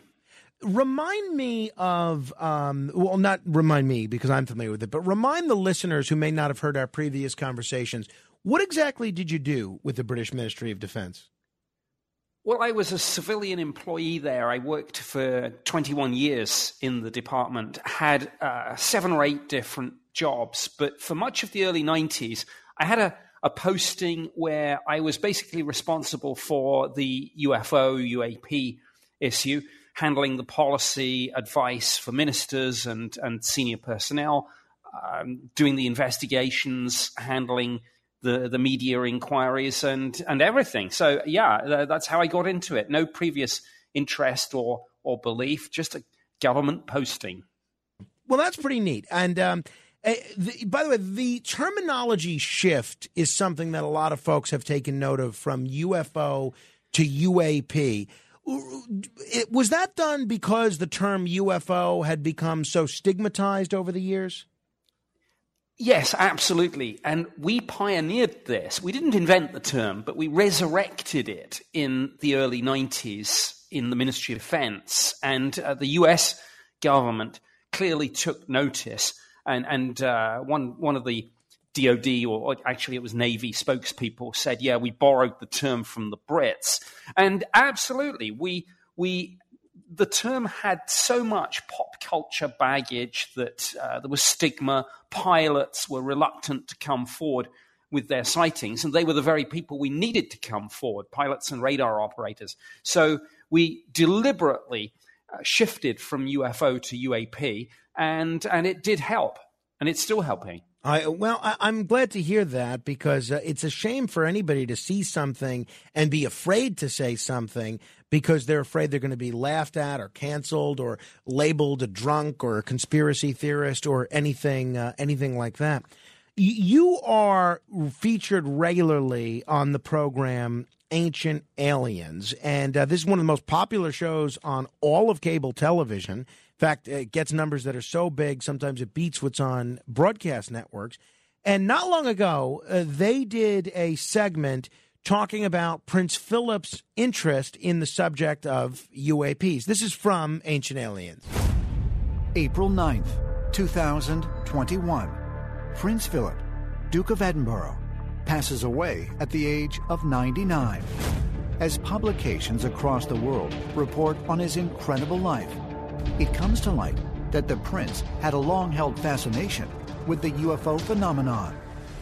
When Prince Philip died in the spring of 2021, there was a bit of a surprise to the British public, and that was that Prince Philip had a huge collection of books on UFOs that went right back to the mid-1940s. I mean, here you have the Queen's husband, Prince Philip, Duke of Edinburgh, researching and investigating UFOs. Had the news got out, it would have caused a sensation. I certainly recognize that last voice there, Nick. Why was it a surprise for people that this was such an interest of Prince Philip?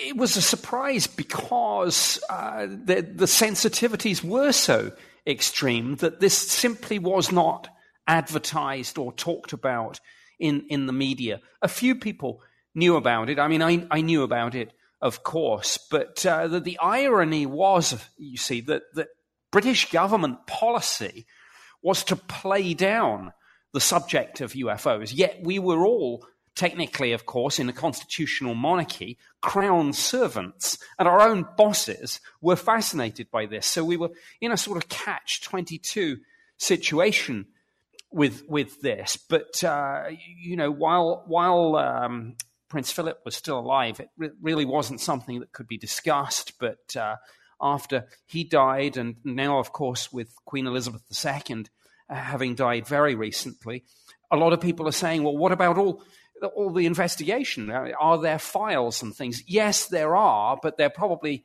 buried in the royal archives, and there are special rules about that. So I don't think anyone's going to be seeing anything anytime soon. Did you ever have occasion to speak with Prince Philip on the subject? I didn't, but I knew a number of other people, like former Chief of the Defence Staff, Admiral Lord Hill Norton, who obviously moved in those circles. But no, I never met the Duke of Edinburgh nor discussed this with him. But I was, as I say, I was aware of his interest. I was aware that he secretly subscribed to a number of UFO magazines, which were discreetly sent to the palace. And indeed, through his royal equerry, he even interviewed one or two UFO witnesses over the years. Do we know what sparked Prince Philip's interest in this subject? Yes, we do. It was his uncle, Earl Mountbatten, who really interested him in this. And the fascinating thing about Earl Mountbatten is that whether one believes this story or not, but one of the people that worked on his estate said that in the mid-50s there had been actual UFO landing there. The Earl Mountbatten was not there at the time, didn't see it, but he called in this worker, interviewed him, found him to be credible, and that's what sparked his interest. And then obviously it's something that he passed on to Prince Philip. You mentioned these sort of royal X-files that he might have commissioned or at least had access to on the subject of space and alien life. You indicated that this sort of a report or investigation is probably buried somewhere. What would need to happen for this Prince Philip commissioned investigation or report, these royal X-files, to be made public? Well, the Royal Archives, I mean, that is a thing, I mean, on a wide range of subjects, of course, but just as with the Freedom of Information Act, where there are all sorts of exemptions, the exemptions when it comes to royal correspondence, particularly anything that might still be deemed sensitive or embarrassing, very, very strict. So I think a couple of people have asked and have been told that no such papers have been located. It wouldn't surprise me if they were put, I suppose, beyond the reach of the Freedom of Information Act altogether by perhaps putting them out to a third party in private hands. I mean, this, as I say, this was all almost literally above top secret. Do we know anything about, if people just tuning in, we're talking with Nick Pope, one of the finest journalists on the subject of UFOs anywhere, and somebody that also worked with the British Ministry of Defense, manning their UFO desk for a number of years. Do we know anything about King Charles and his interest in the subject of UFOs? Do his interests mirror his father's, or did he sort of take a different path as far as you're aware? It's not really known. He certainly has a number of interests that he's passionate about. Architecture is one of them. The environment is another. Different faiths and religions interest King Charles III. But if UAP is one of his interests, he's kept it very quiet. There is a federal U.S. government agency, and they created quite a kerfuffle recently. The U.S. National Intelligence Manager for Aviation, they unveiled a new logo, and the logo, as you might expect, of a federal agency that deals with aviation. It has an airplane on it. It has what looks like a fighter jet on it, maybe even a drone.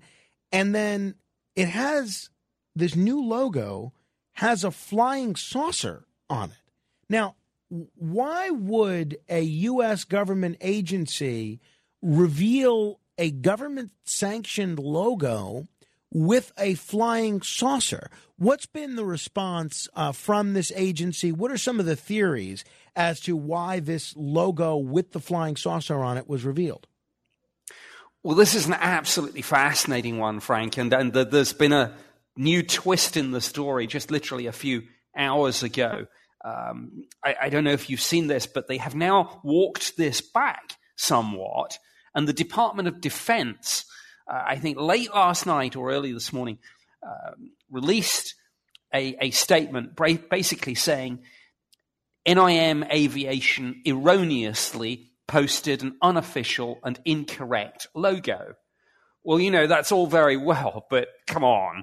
I mean, so few people, I think, have the authority and the access codes to post on the front page of a government website, particularly one handling sensitive classified intelligence matters. So that's, it's something. I don't know what's going on here. Sometimes, I think with something like this, it's something that somebody wanted to be found.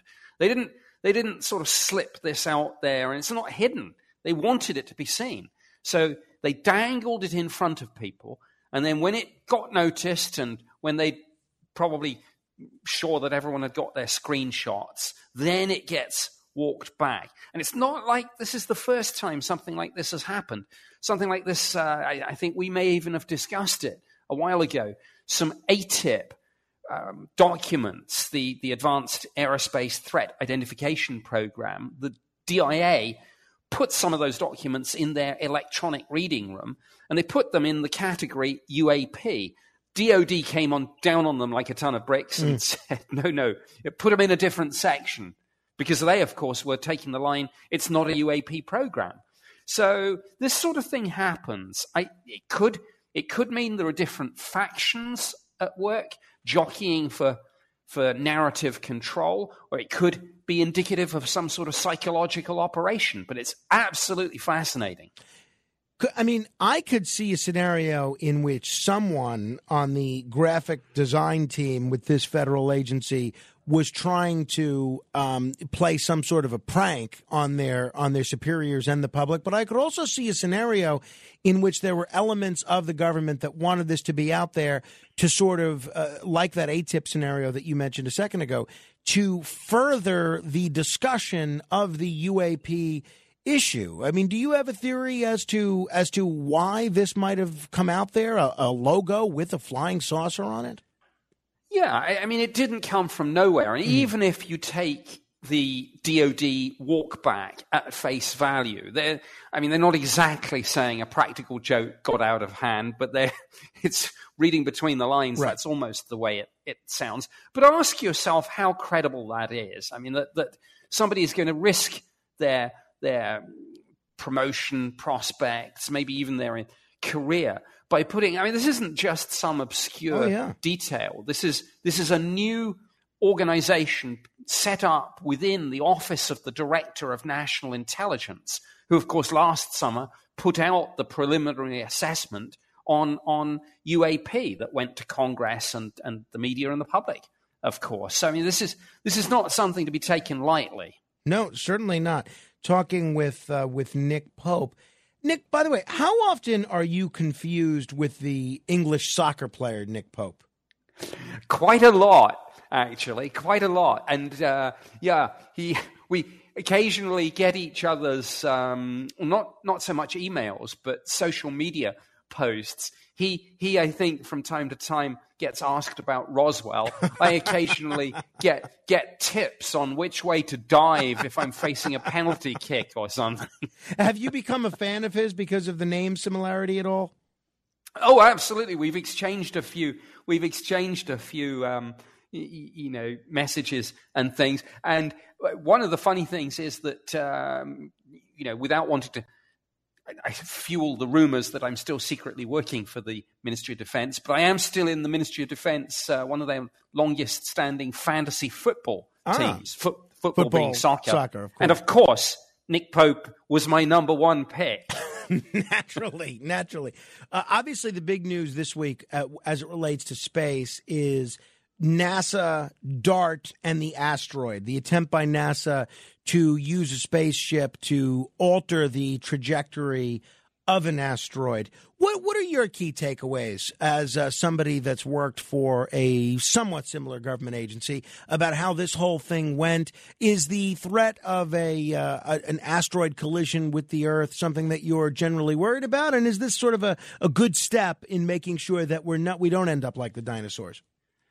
It's a great step. I mean, somebody once said it would be the ultimate irony if the first generation with the technology to do something about this gets hit on its watch by a killer comet or asteroid that would pose an existential threat to life on Earth. And the mission was a great success. I mean, it was absolute bullseye. I mean, this little asteroid, Dimorphos, is only about 160 meters across, and it's 7 million miles away, and they absolutely got it dead center. So, and you probably saw the footage from the NASA control room of all the scientists cheering and things. So it's great, and we absolutely do need a contingency plan. We need better a watch kept on our solar system for these sorts of things coming in the first place. It's so there's two halves of this. You need the telescopes watching out for anything on a collision course, and then you need to be able to do something about it if you find it. And then what happened this week is addressing that. So it's great news. This may seem like a silly question to some, but there are a lot of people that are concerned, especially after seeing a lot of science fiction films like Independence Day, where aliens try to take over the Earth and destroy a bunch of the humans that are on it. There's a lot of concerns in some quarters about hostile extraterrestrials making their way to this planet sometime or sending something that would harm this planet at the same time.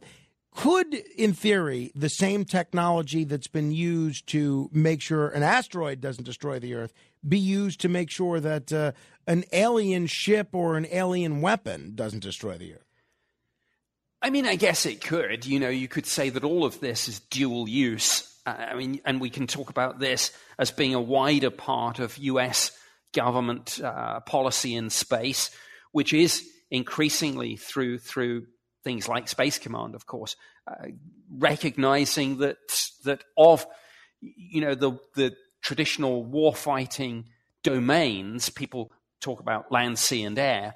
Well, now it's all space and cyberspace as being the two key warfighting domains. So yeah, I mean, anything that's set up to deal with kind of asteroids or comets or Russians or Chinese or whatever could, in theory, absolutely be adapted. I mean, I'm a little skeptical that if we were facing some sort of alien invasion war fleet from a civilization a million years ahead of us, that firing a NASA probe, is going to defeat the whole thing. But why not? Right, it's exactly. a start. Exactly.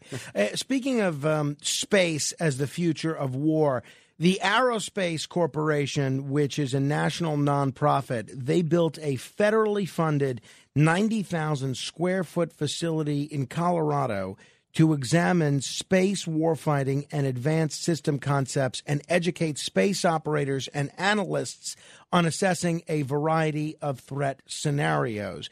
It seems like it's looking pretty prudent on the part of the Trump administration to launch Space Force to begin with. I know other countries have a version of Space Force as well. It really does look like space could be the next place where wars take place, right?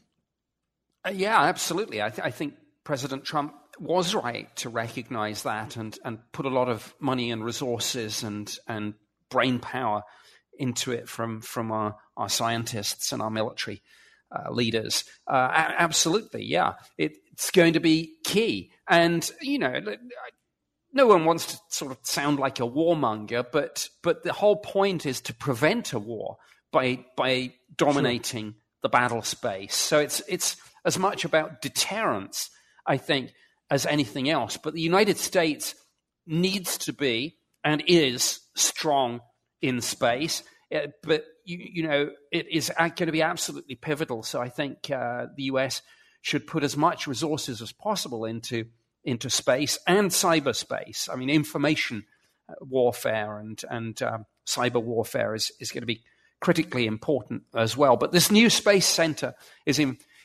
interesting and important. And bizarrely enough, there is, of course, as there always is, a UFO twist to this, because one of the people on the board of the Aerospace Corporation is David Norquist, who actually, when he was at DOD, set up the UAP task force. So it all comes together. Indeed it does.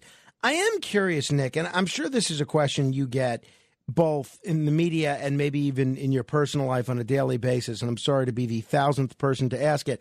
You ended up seeing a lot of information at a very high level that most of us have never seen, the kind of intelligence, reports of all sorts of different sightings. And I'm curious, in your time with the British government and your time since leaving the British government, where you've been called upon to analyze this sighting, this story, that story, with all the information that you've been exposed to over the last 30 years, have you ended up being a believer that there have been extraterrestrial visits to this planet? Have you ended up being a believer that there haven't been? Or do you consider yourself sort of a jury still out kind of a guy? Definitely the latter. It's I'm not one of these people that's going to tell you, oh, this is a done deal, it's proven, because clearly it's not. I know a lot of people say, oh, there's a smoking gun hidden somewhere in the basement office of the Pentagon.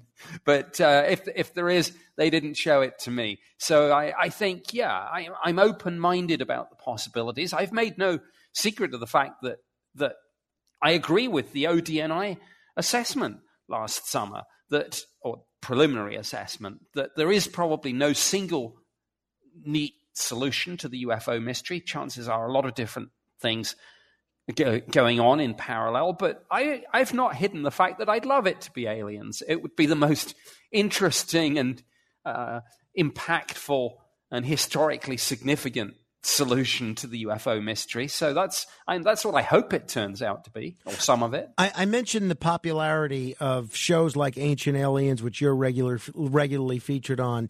What do you attribute the explosion of popular interest, not just on television, because obviously you can explain the interest in that show away because of your participation in it, but films, television, radio, podcasts, mainstream news publications like the New York Times and 60 Minutes, there has been a surge of interest in the UAP issue over the last 6 years, so much so that Congress has been forced to hold hearings on it. The DNI, as you indicated, has been forced to issue reports on it. What is behind the explosion of interest in this subject in recent years? Well, I think it's several things. I mean, at the basic level, this is events-led, and it's only happened because we've had these spectacular incidents involving pilots and radar operators, and this has been detected across multiple platforms, including the radar, but also the forward-looking infrared. Former DNI John Ratcliffe dropped a little bombshell when he talked about these things being picked up on satellites, for example. So it's events-led, but also there's been a kind of wake-up moment, I think. And you mentioned Congress, and absolutely Congress is fully engaged on this now. And I think they feel a little bit caught out, that they feel a little foolish, that this was all dismissed as nonsense, and now they find out that it's not. So they're playing catch-up. And in the draft language in the next round of legislation, the Intelligence Authorization Act for fiscal year 2023, which is going to be probably incorporated into the National Defense Authorization Act for 2023, contains the strongest range of UAP measures that I have ever seen, talking about a proper joined-up effort into this, whistleblower protection for people who've been involved in programs who want to come forward and testify to Congress. We're going to almost certainly, you mentioned the public hearings that we've had, we're going to have more of those, I'm sure. There's another report, I think, due to Congress end of October. It's all going on. And the GAO is going to do an investigation, by the way, going back, or this is in the legislation, the draft language, if it passes, GAO is going to go back to 1947, so Roswell, and look at all that again. Well, it's certainly a pretty exciting time to be studying this stuff and commenting on it. Nick Pope, if people are interested in your work, they can check you out at nickpope.net. We've been talking with Nick Pope. He investigated UAP for the British government, and now he is one of the world's leading experts on UFOs, the unexplained, and conspiracy theories. Nick, it is always a real treat to talk with you. Please give my best to your wife as well. It's been way too long since we had her on the show, too. Will do. Thank you very much for having me. Thank you. If you want to comment on any portion of our discussion, you're welcome to give me a call, 800-848-9222. That's 1-800-848-9222. This is The Other Side of Midnight. I'm Frank Morano. Straight ahead. The Other Side of Midnight. It's The Other Side of Midnight with Frank Morano.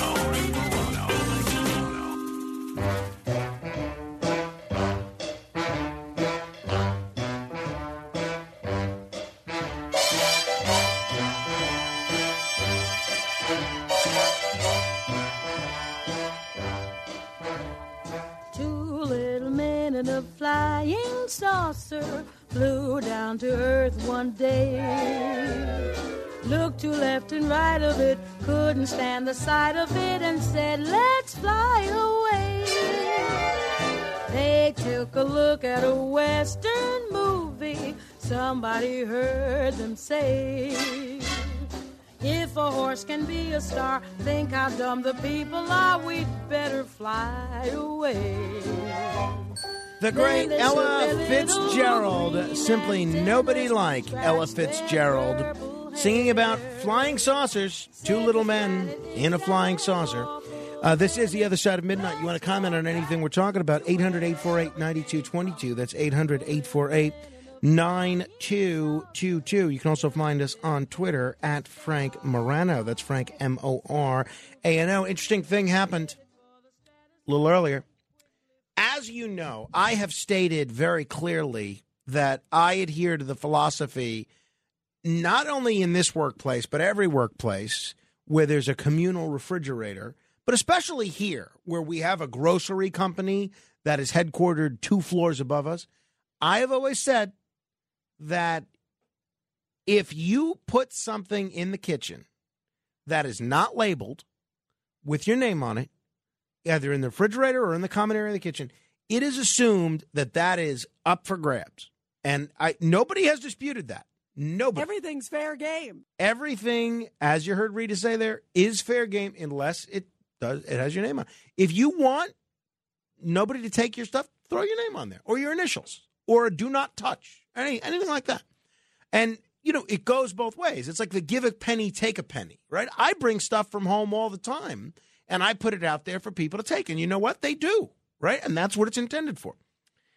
However, I did about 45 minutes ago something that I did maybe about 3 or 4 weeks ago. I was pretty hungry. I had dinner with my wife, but it was really like lunch for me, maybe about 5 hours ago. I was a little hungry, and I didn't see anything kind of healthy to snack on. Everything was just junk food. I didn't want the junk food. So I see in the refrigerator, while I'm waiting for my coffee to brew, I see there is a drink of Premier Protein, a Premier Protein pumpkin spice drink, which is basically it's a protein shake, right? And I've had this before. Somebody's brought it in before without their name on it, and I drank it before, and it was good. I said, you know what? This would hit the spot right about now. Only 160 calories. It's not going to, sit in my stomach when I go to bed after work. Gives me a little bit of the energy boost that I need. It has immune health support. Pretty flavorful. I said, I'm going to have this. So while my coffee's brewing, I start drinking this. And then, of all people, Kenneth comes in. I'm thinking as Kenneth comes in, is this Kenneth's? Because it's going to be very awkward for me if he comes in and he sees me drinking his Premier Protein limited edition pumpkin spice drink. But I didn't think it was Kenneth because then we ended up having a conversation about how I take my coffee. And I didn't feel like getting into – we only had 3 minutes, right? So I didn't feel like getting into a whole lecture about how if this was his and he didn't want me to drink it, he should throw a label on it. So whoever's Premier Protein drink this was that I just drank, I'm not sorry. Because if you don't want to drink, throw a label on it. Until next hour, keep asking questions.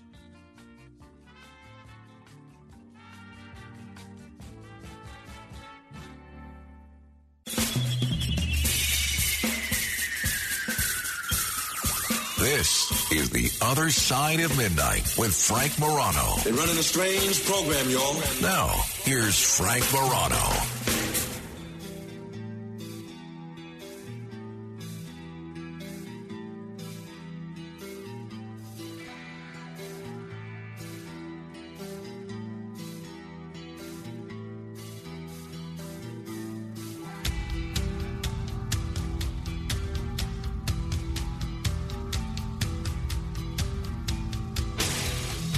Good morrow, everyone. This is The Other Side of Midnight. I'm Frank Morano. A couple of issues I want to bring to your attention with respect to the criminal justice system. We'll take your calls on anything you feel like commenting on. 800-848-9222. That's 800-848-9222. In the stack of stories that is ignored by everybody but me. Do you ever notice how long that stack is? I mean, there's just this massive stack of news stories that nobody pays attention to except me. I watch, and listen to all the channels, read all the papers. They cover the same 25 stories that everybody else does. And yet, there are so many important stories that get ignored. This is one. A bipartisan Senate report was released last week that found what? See, you don't know because you didn't hear about this because this story was reported nowhere. A bipartisan Senate report was released last week that found that the Justice Department is failing miserably. There's a shock. You don't even need to know what the rest of that sentence is, do you? Right? It surprises no one that the Justice Department is failing miserably. Right? That's the thing that brings the whole country together. If you're a left-winger, or a right-winger, or a no-winger, you say, oh, the Justice Department's failing miserably? Okay. Shoulder shrug. I'm not surprised. What are they failing miserably at? Oh, everything. All right. Well, the Justice Department is failing miserably at collecting data on people who die in prisons and jails with at least, listen to me, at least 990 uncounted deaths in fiscal year 2021. Can we talk about that? That we can't even keep track of who's dying in prison and jail, and that there were almost 1,000, at least, uncounted deaths in fiscal year 2021.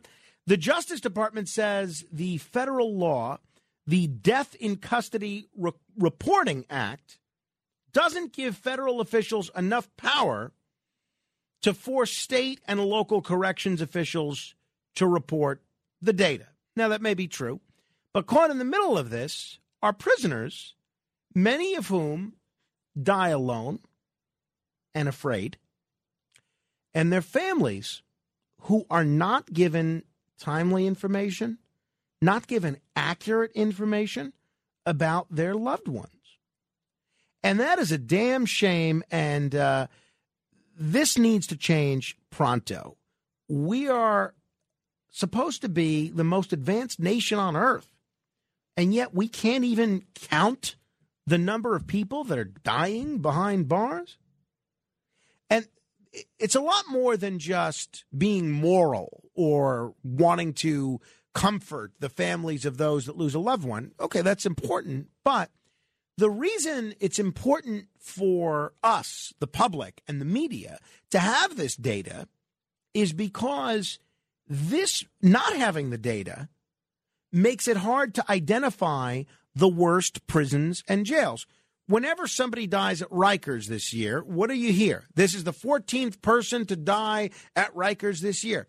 That tells us that Rikers Island is a problem facility. There are some problems at Rikers Island that need to be worked out, right? First among them is probably we shouldn't have correction officers that are taking bribes from gangs to allow drugs to be smuggled in there, right? That's probably a good place to start. But whatever the solutions are, that's a pretty good indication that there's a problem. If there's 14 people dying in custody, that's a problem.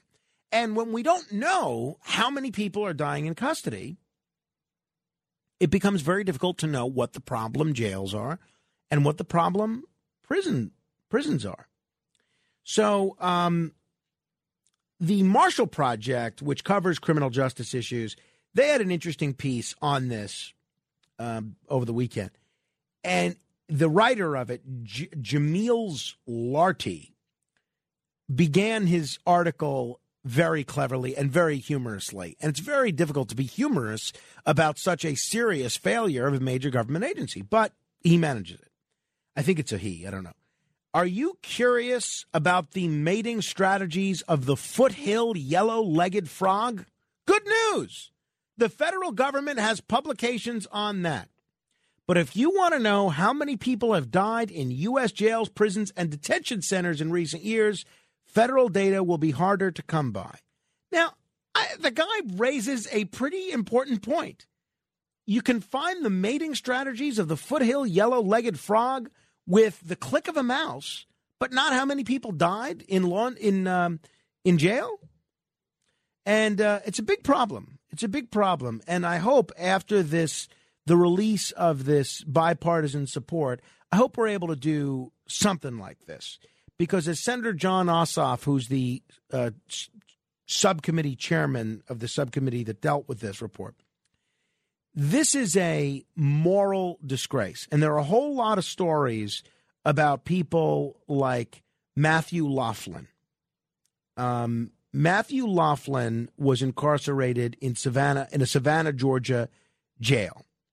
And the senators, during a subcommittee hearing on this subject, They heard a recording from a 2014 phone call between Matthew Laughlin and his mother. With desperation in his voice, he said that he had been coughing up blood and his feet were swollen. Quote, "I need to go to the hospital. I'm going to die in here." He had cardiomyopathy. It's a heart disease which was not properly treated in jail. His mother alleged that the jail's for-profit medical provider, Corizon Health, and its focus on the financial bottom line contributed to her son's death. Corizon has said it puts patients' care first and told jail staff to hospitalize people when needed. But a 2020 Reuters analysis of deaths in the country's largest jails found death rates were 18 to 58% higher in facilities that had privatized their health care versus those where care was provided by public agencies. So I'm interested to see where this goes.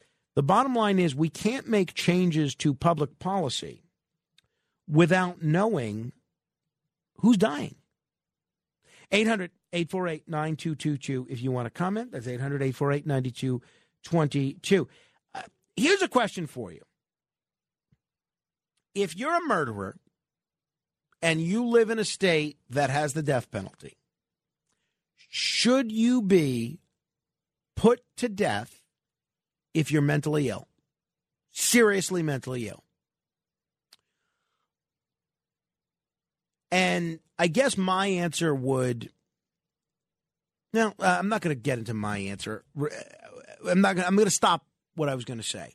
I think a lot of people's answer would depend on whether or not the murderer was mentally ill at the time that they committed the murder, right? So if you committed the murder and you were not seriously mentally ill, and then you develop a mental illness, a serious mental illness, after you commit that murder, then I think a lot of people that support the death penalty might have less, I don't want to say sympathy, because it's difficult to have sympathy with a real cold-blooded murderer, but less of a desire to see that person not be executed.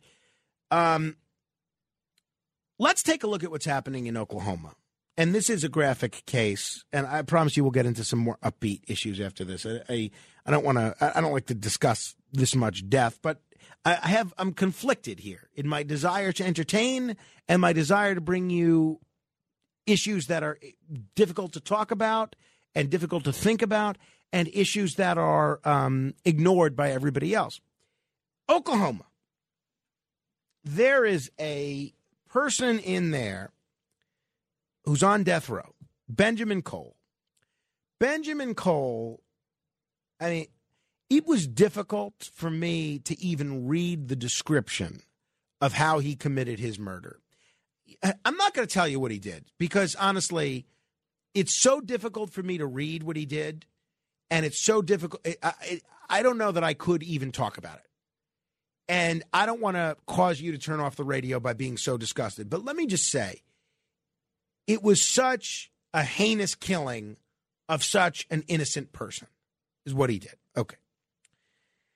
The Oklahoma Pardon and Parole Board voted 4-1 on Tuesday to deny clemency to confessed killer Benjamin Cole, despite his attorney's pleas for mercy on mental illness grounds.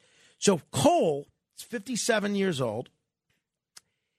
He's set to be executed by lethal injection on October 20th for the murder that he committed. And again, the details of this murder are so horrific. I can't even, I'm looking at it and I can't even read it. He then went back after he committed this murder to playing a Nintendo video game, 007. Dr. Brian Young, the uncle of the victim, said, "I can't fathom how any human being could do what this man did. How could any human being do that? The mind boggles me." And me too. So there was a clemency hearing on Benjamin Cole's mental illness. And his attorneys said since his trial, he's been diagnosed as suffering from paranoid schizophrenia and he has a growing brain lesion. They said he rarely talks to anyone.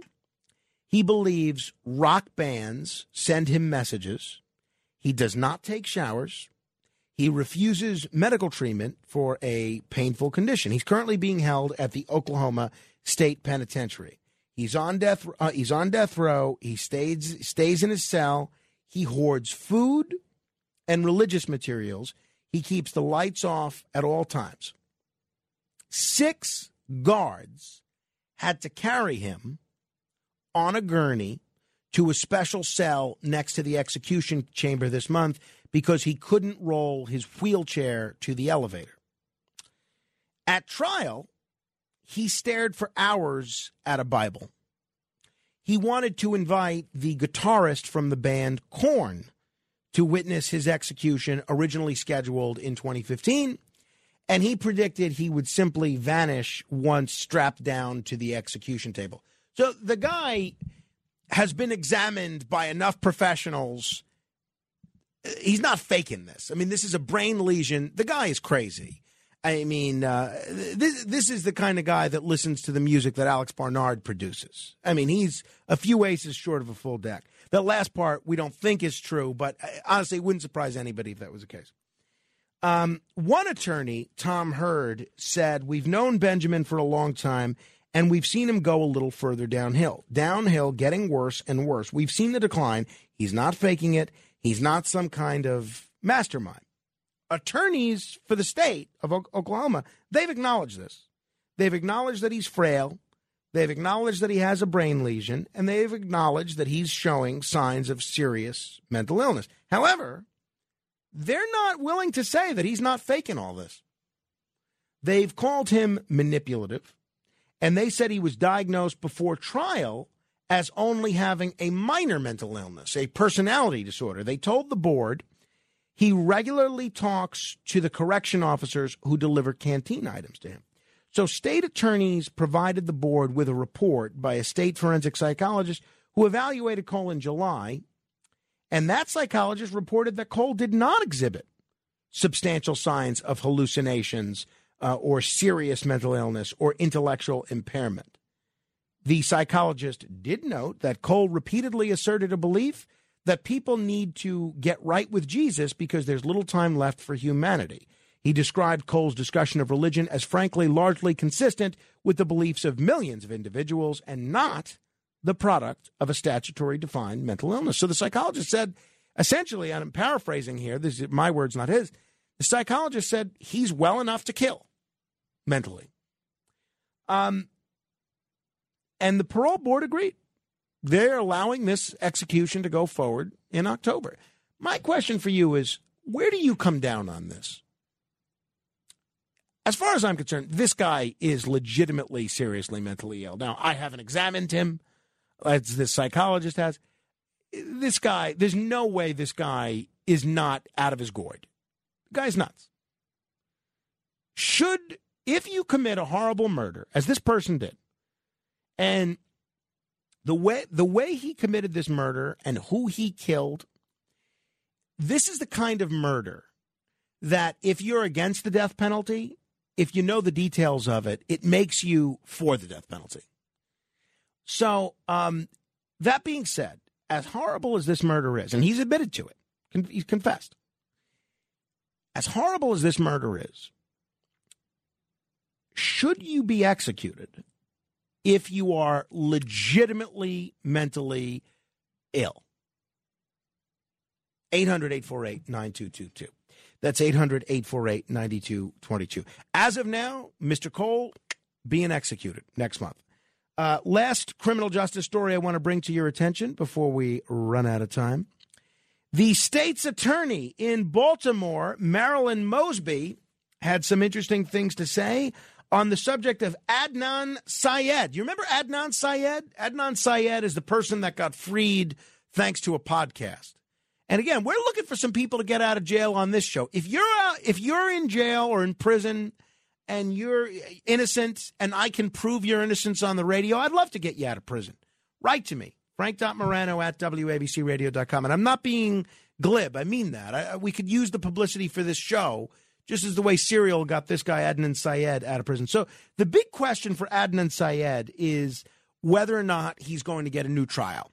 This is the Serial guy, the guy from, I don't want to say the serial killer because that makes him sound like he's a serial killer. He's not a serial killer. He's a person that was covered in the first season of the podcast Serial. Now, Marilyn Mosby, the state's attorney, who herself is under indictment. By the way, isn't Baltimore a great town where the head prosecutor herself is under indictment? I mean, isn't that something where you picture all these indicted people lined up complaining about the system and getting screwed by the system and how they've been indicted and how they've been wronged. And, you see all these people lined up. Oh, boy, gee, those bastards, they indicted me. They're trying to send me to jail. And then the guy next to that person says, yeah, me too. Those bastards. Boy, oh, wait a minute. Aren't you the person that indicted me? Yes. Yeah, I'm the state's attorney, actually. Only in Baltimore, kids. Only in Baltimore. So at trial, more than what Marilyn Mosby is saying is that the decision to drop charges or not on Adnan Syed is going to be based on the DNA. And I think this is a pretty reasonable position. Here is Marilyn Mosby. This is courtesy of CBS affiliate WJZ. So if that DNA comes back inconclusive, I will certify that he's innocent. If it comes back to 2 alternative suspects, I will certify that he's innocent. If it comes back to Adnan Syed, the state is still in a position to proceed upon the prosecution. So at trial more than 2 decades ago, DNA analysis did not help Baltimore prosecutors convince a jury to find Adnan Syed guilty in the killing of his ex-girlfriend. 22 years later, the results of new DNA analysis on evidence collected in that 1999 homicide could be the last bit of information that Marilyn Mosby needs to drop the charges against Syed. When a Baltimore judge overturned Syed's conviction on September 19th at the request of the prosecutors, Syed remains charged with murder, and Mosby's office has 30 days to decide whether to bring him back to trial or to dismiss him. So we'll see where the DNA goes. It's very fascinating to watch. It's fascinating to me anyway. 800-848-9222 if you want to comment on any of these. 1, 2, 3, 4. 4 open lines. 800-848-9222. Larry in Long Island has been holding a while. Let me get to him first. Hello, Larry. How are you there? Frank. Hi, Frank. With all of the horribleness in this country and how it's getting so much worse, I have a pressing issue just to prove how shallow I am. You talked about a subject tonight, and you've talked about it before. When I was a kid, my friends' mothers, if my friends cursed, their mothers would wipe their mouth with soap. Please don't do that. My mother was more vicious. What she would do, she would feed me 2 tablespoons of Tab. What, you didn't like Tab? Tab was the most vile. It's liquid chemical, Frank. I don't know what happened to you. I mean, somewhere when you were a kid, I'm not kidding, somebody fed you something, maybe like a hot lasagna that didn't get a chance to cool off and did something to your inside of your mouth. Horrible, Frank. What happened to you? You know what? It must have been, in going with that story from the first hour, my mom must have drank a lot of diet soda while she was pregnant with me. That must have been it. But I like Tab. I'm sticking with it. By the way, if you want to help us save Tab, the soft drink, you can go to savetabsoda.com. I'm not a member of this group. I interviewed the first day they launched. I interviewed the founder of this group, and I'm wishing them the best of luck, certainly. But savetabsoda.com. 800-848-9222. Joe is in Ronkonkoma. Hello, Joe. Hey, Frank. First off, I want to congratulate you on your anniversary today. To your wife, Rachel, many more.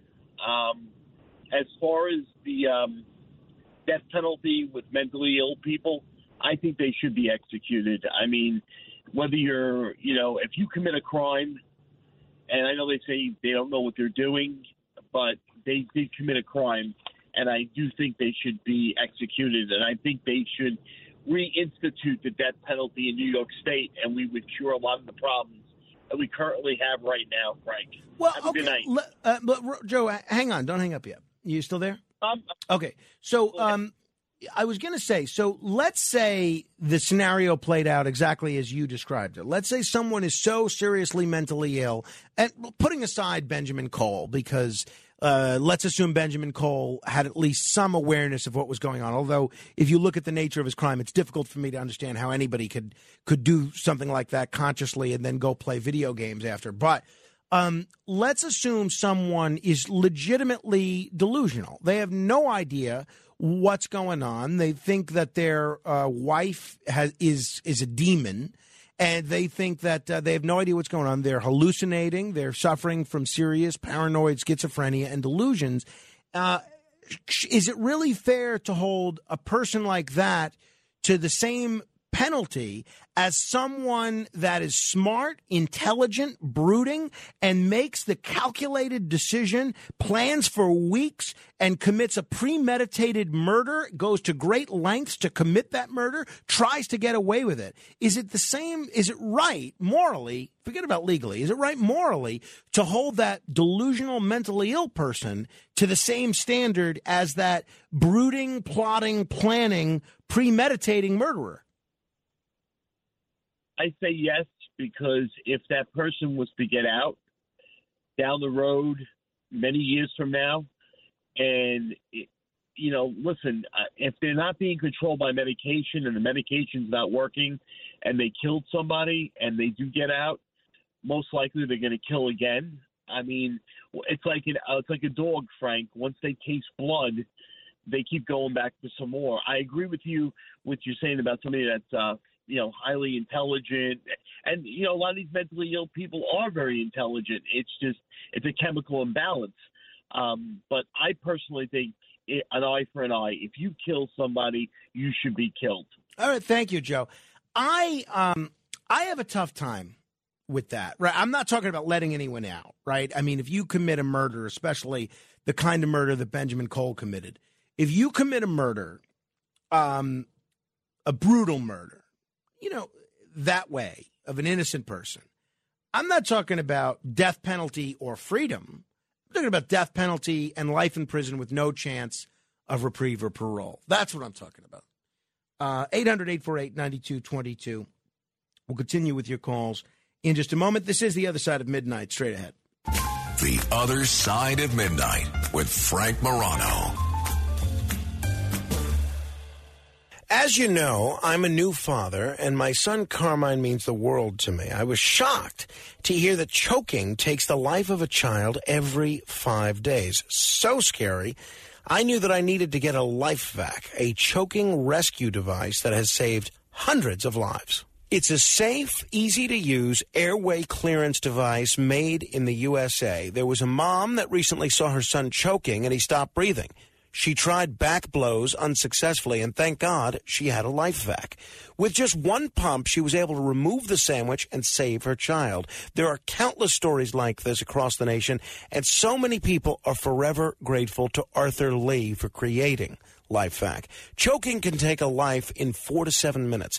Don't let this common tragedy destroy your family. Every home, school, restaurant needs a LifeVac. Visit lifevac.net to learn more. That's lifevac.net. It's The Other Side of Midnight with Frank Morano.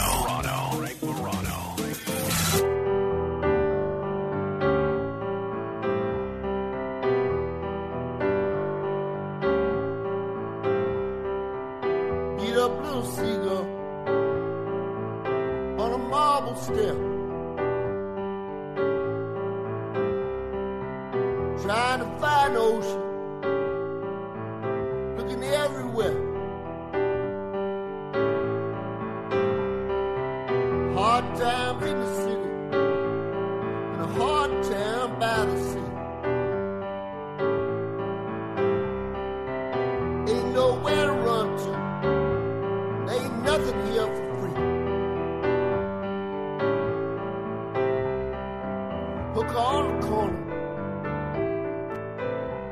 waiting for a train. Drunk lying on the sidewalk, sleeping in the rain. And they hide their faces, and they hide their eyes. 'Cause the city's dying, and they don't know why. Oh, Baltimore, man, it's hard just to live. Oh, Baltimore, man, it's hard just to live, just to live. Randy Newman singing about Baltimore. Randy Newman is a terrific artist, and someone who has sung about a number of different cities, including Cleveland. A terrific singer, if ever there was one. So, today is a couple of interesting days. Today is not only my anniversary, but today happens to be, and I did not know this until my mother wished me well for this particular occasion. Today is National Sons Day, not the Phoenix Suns, but if you have a son, it is your day, or if you are a son. Imagine if you're like Perry Como, the seventh son of a seventh son. So it is National Sons Day. I'm going to find an appropriate photo of young Carmine to post on my Facebook page in honor of National Sons Day, because I'm quite proud of him. If you could see it, I'm going to post it on my Facebook page at facebook.com/MoranoFan. That's facebook.com/MORANO fan. Speaking of things that are worth posting, I saw a little bit of AI art that was created from a text prompt from our own Matt Blaze. Matt Blaze, these are two interesting works of art that you sent me here. Yes. Explain to me what these are. So on Night Cafe, which is what we've been using for AI art, I use a couple, but that's one of the ones that I use. One of the ones that we use, they have some new designs of how you can create art, because you have to pick a style. So this is a new style that is CGI. It's a CGI character. Mm-hmm. So I sent you one of Curtis Sliwa that looks like Curtis. It does look like him. It does. It looks like kind Curtis. of a superhero. Yeah, like, The Incredibles. You ever see The Incredibles? Right. It looks like he's in The Incredibles. Sort of like The Incredibles wearing a red sweatsuit, but with like a Mario from like Nintendo Mario, like a Mario hat. Yes. No, that's a good description. And what's the other one? The other one is Alex Barnard, where he looks. Is that a fish or an alien with big glasses and big eyes? It's funny. Did you give the AI creator a starting point for Alex Barnard? No. I mean, I just put in the starting point is the same thing. CGI. That's the CGI character is what it's called. Even though as you said, it's like an alien or something. Right. There is something about it that does look a little like Alex Barnard. That's the funny thing. So if you didn't give them a picture, how did they come up with that? I don't know. So you've got to post both of these in the Facebook group. Okay? And there's another one of you. Oh, is there? Jeez. That I didn't. I will send that to you now. God, I'm afraid to look at that. Can you post all three in the Facebook This group? is kind of a weird one. Will you post all three in the Facebook I will group? just post it, and you can look at it in the Facebook group. I will look at it in the Facebook group. If you want to see the AI art created by Matt Blaze, you can do so by searching Morano Radio Fans and Haters. See, I'm having a tough time uploading a photo to Facebook. I found a good photo of young Carmine that I want to upload, but it's given me a hard time in doing so. Interesting. I'm going to get back to your calls in a second, but we had a call scheduled. Yeah, usually I get up around 1:30, 2 o'clock, or my wife will wake me up so that I can look after our son. And I had a call scheduled yesterday at 2 o'clock with a client, right? A potential advertiser on this show. Great product. It's a product that I'm looking forward to telling you more about in the future. I don't want to get into it now because I don't want to be accused of giving them a free commercial and get in trouble or anything. But the call was scheduled for 2 o'clock. And I had all sorts of alarms scheduled to go off. Well, what happened? Before I fell asleep this morning, my mobile phone died. And I slept past 2 o'clock. I slept till about 2:15. And I didn't immediately look at my phone because I had forgotten about this call. And my wife hands me my son because she had work to do. And I end up just playing with my son and entertaining him for 20 minutes. And then my phone gets enough of a charge. And I turn it on. And I see I have all these frantic calls and SMS text messages and emails from Leslie, one of our account executives that work here. And she said, well, what happened? We were supposed to do this call at 2 o'clock. And I never do this. I never sleep past a call, a business call like this. I mean, this is really unusual for me to oversleep and forget about this. So I said, well, is there any other time that we can do it? So she says, let me see if I can round everybody up. Sure enough, she rounds up everybody on the call. And I felt terrible. I apologized profusely. I did this great call with the people whose product this is. They're all terrific. They answered all my questions. Very patient with me, even though I'm sure this was a major inconvenience to this day. I really can't describe how embarrassed I was at having overslept here and missed this scheduled call. But everyone was super cool about it. So we're going through this call and everything, and they said, all right, well, you've gotten the product, right? Have you tried it? I said, no, I haven't gotten it yet. I'm expecting it any day. And they said, whoa, hold the phone. We have a record that this product was delivered to you on September 19th. I say, wait a minute. No, I didn't get it. I said, are you sure that the address that you have is 3 Avenue? And they said, oh, no, we don't have 3 Avenue. We have 145 Court, apartment 1H. And I said, no, that's my old address. I lived there. I moved out of there 2 years ago. And they said, well, that's where we sent it. That's the address we have. And I've noticed that sometimes work still has that on some of my records. Even though I've tried to change it, they still have that. So we were in this call, and I said, all right, we're going to send you a new one. I said, I'll reach out to the building and see if they have it before you waste another one, because it's kind of an expensive product. And Leslie says, I've been sending you all sorts of stuff there for the last 2 years. And so I reach out to the person that was the building, the property manager when I lived there. And I said, subject packages. I still had her email. I said, hi, Arlene. How have you been? Now, I have to tell you, this woman, when I lived there, she was not the most helpful person in terms of a property manager. In fact, I can't think of a single time that she was actually helpful to me without me needing to ask 900 times. I mean, she was not at all helpful. This was a tough building to live in. I liked it, but my wife hated it, right? And it's funny, I was looking at some photos because today is our wedding anniversary. I was looking at some photos from our wedding 3 years ago today. And the thing that I took note of is that aside from being a bit heavier now, which, I mean, that happens. I go up and down. I could be back in fighting shape in 40 days, right?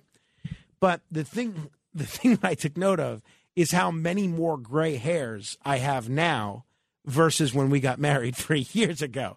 And I guarantee you a substantial number of those gray hairs were from my wife complaining about the circumstances of our prior building. But putting that aside, so I write to Arlene. I said, hi, Arlene, how have you been? Miss you and everyone at that facility. An advertiser indicated they'd sent me a package to my old address on September 19th.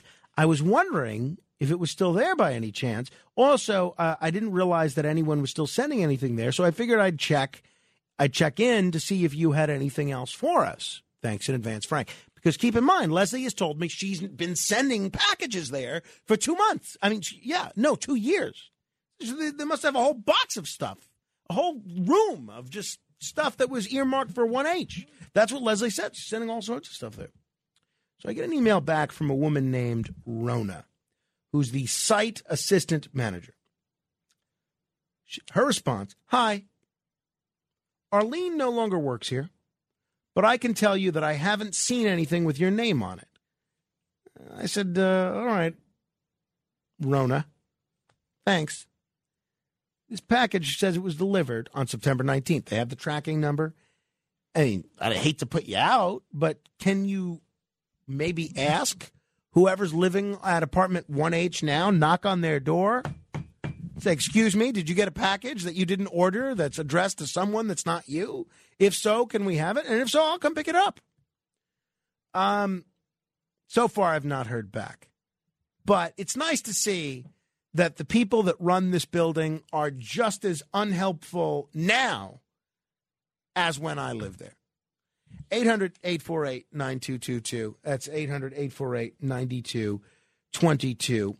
I have figured out, I restarted my phone, and I have been able to figure out how to post a photo of Carmine in honor of National Sons Day. So you can see that photo. This is a photo of him playing on our floor. So you can see that at facebook.com/Morano fan. Fugazi Tom is in the Bronx. Hello, Fugazi Tom. All right, Frank. My opinion, of course, only. But the mentally ill, I mean, they've got to have some kind of track record, from when they was diagnosed, like from a child or a teenager or something. And so why are they still thrust out into society with no structured supervision or maybe institution? Because they definitely shouldn't be out on the street. And I believe that the mentally ill, they go through phases too. Like, a lot of them are scared of the hospital. They get in front of the doctor, they try and act normal. They try to be manipulative because they don't want to act out and have the doctor lock them up or something. I think they try to play a slick game like that too. Because they, even though if they meant to, they don't lose all of their instincts. They know how to be slick. They've seen things, that they can copy. But man, I mean, if they are that bad to do something that they did so vicious, I mean, they're not responsible, man. I mean, no, I'm with you. It's a hard call. It's a hard call. They say a murderer should be killed. I mean, come on, man. Only if it's not happening to your people. Yeah, that sounds good. Because, man, I mean, they shouldn't have been out there in the first place. And for doctors to say that he's sane enough, I mean, what mental condition is sane enough? Yeah. Well, so you think essentially, no matter how brutal the crime this guy committed was, he should not be executed while he's suffering from this kind of mental illness? No, because look where his mind is to do what he did. Right. Absolutely. That way. Absolutely. Look how bad he is. So no, it's not fair. I hear you. I hear you. Fugazi Tom, hang on. I want you to listen to and then respond to Ron in Michigan. Ron, what's your take on this? He should have been executed right away. He was allowed to foster his supposed mental illness, really to perfect his scam and continue living and continue eating, continue sucking the life out of plain and simple. So you think he's faking it? If he got out, he'd kill again. So you think he's faking it? Yeah, I think he's faking, yeah. And when he wasn't faking, it allowed him to continue and they learn how to fake even better. Hey, he's doing a real good job. Fugazi Tom, what about Ron's supposition? He's basically saying the same thing that the state's attorney's office is saying, that he's faking this. He's manipulating the system to try and get out of being executed. What do you say to that? Well, like I said already, he can't be faking it and diagnosed as mental. Nobody is mental sometime or half the time and all that. He's mental now, but he wasn't mental when he did that. Either he is or he isn't. And the guy that's talking now knows nothing about that man. To say that he's lying, it's a scam. You know, see, that's why this man is going to death row, for people who just don't care. Just don't care. Well, it's difficult and to look at have. the situation. Honestly, Tom, though, and I don't think we should be in the habit of executing mentally ill people. That being said, it's difficult when you look at the details of his crime that he committed. It's a difficult person to have any sympathy for. That being said, I understand what you're saying, which is that no sane person could ever commit a crime like this. Ron, I'll give you the last word to respond to Tom there. When you say no sane person could commit a crime like that, you have mafiosos who kill hundreds of people, and they in the most heinous ways. Not like that. Not like that. Not like that. You don't know like that. You don't know like that. They chop them up into pieces while they're alive. You don't know. You don't know either. You don't know either. Then you don't know either. You just a hateful person, man. Don't care about nobody, man. Right. These people I hate people who kill innocent people. I hate them. Oh, and I kill them yes, myself. granted. I'm with you on that. But if a person is that bad, he has no knowledge of what he's doing. Is it his fault? I understand what you're saying, but come on, man. I mean, that's just like just killing an innocent person. Don't let him do it again, then. And don't let him do it again. Kill him. Kill him before he kills again, then. Okay, that's how you feel, then. That's how you feel. Until it happens to you or your family, that's how you feel. Okay, I understand. Ron, thank you. And Tom, thank you. Well argued on both sides. I think we got a pretty good indication of both ends of the spectrum on that one. Very quickly, they were supposed to have this hearing today, this January 6th committee hearing. I can't believe we're still doing this. Are we still going through all this? I'm not trying to minimize what happened on January 6th, but it's almost 3 years since this occurred. We're still going through all this. And I'm not saying that the people that participated in the riot shouldn't be punished. I'm all for punishing them. Throw the book at them, right? But to the fact that Congress is still holding hearings on this, with everything that's going on with inflation and the border and crime and climate change and the economy, and Congress is still worried about this, let the criminal justice system do its job, let the prosecutions go forward, and let Congress focus on public policy issues. But anyway, so what was supposed to happen today, and this committee hearing has been delayed because of the hurricane.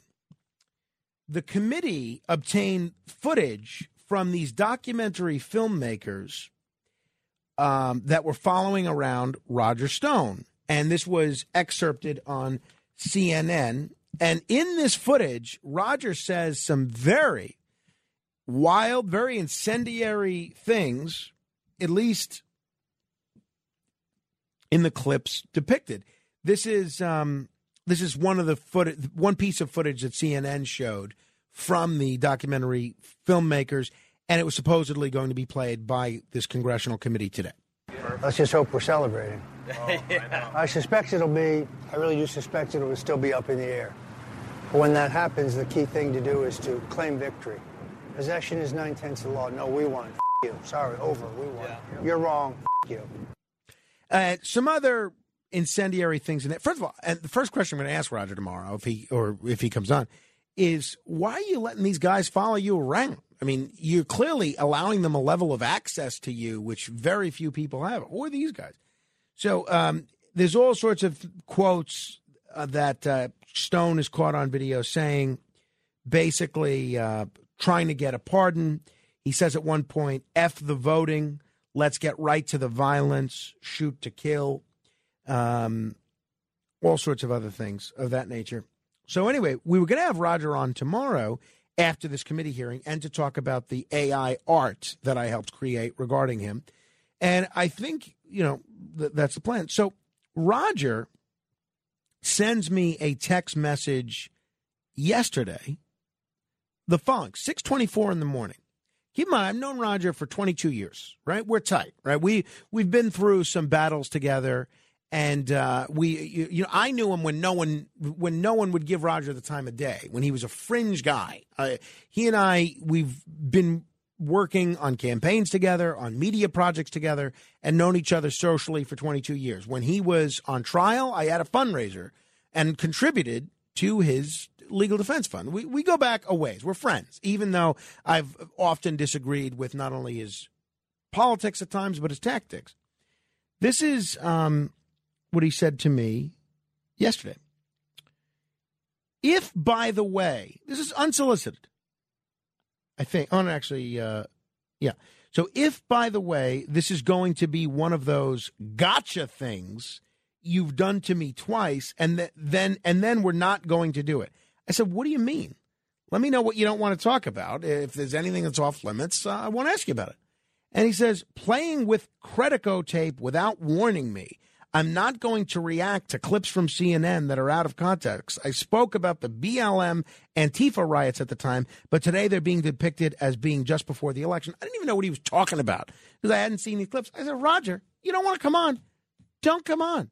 I'm not going to agree to limit my scope of relevant questions. Now, if you say you don't want me to ask about, some an alleged affair that you had or swinging or something like that, a personal issue, I won't ask you about it. But if it's something that's in the news that you're involved in, I'm going to ask you about it. I said, Roger, you're not doing me any favors by coming on this show. I said, if you want to come on, be happy to have you.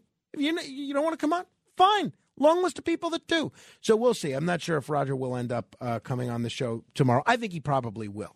I think he was just kind of venting and blowing off steam because he was not happy with some of the coverage. But it was very interesting. He had never taken issue with any of my interviews before and labeled them as gotcha journalism. And I don't think that's what I do at all. I try to ask everybody the most challenging question that I can whether they're friends of mine or not. We'll continue with your calls in a moment. 800-848-9222, straight ahead. The Other Side of Midnight. It's The Other Side of Midnight with Frank Morano.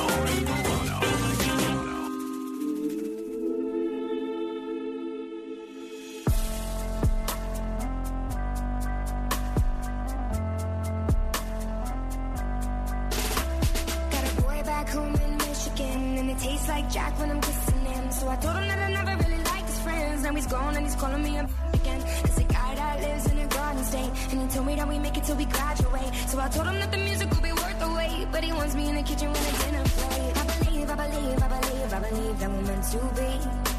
But jealousy get the best of me. Look, I don't mean to. This is Halsey, Bad at Love. This is The Other Side of Midnight, 800-848-9222. If you haven't done so yet, please be sure to subscribe and download my podcast, The Racket Report. And my guest this week is longtime investigative journalist Peter Lance. We explore the relationship between Greg Scarpa, a gangster, and Lindley DeVecchio, an FBI agent. And I asked Peter Lance how it all began. If Greg Scarpa Sr. began cooperating with the FBI in 1961, 1962, I would imagine a lot of that would predate his relationship with DeVecchio. Do we know when he began working with DeVecchio directly? Yeah, so he worked with a guy named Anthony Villano, and I need to tell you a little bit about their unique relationship.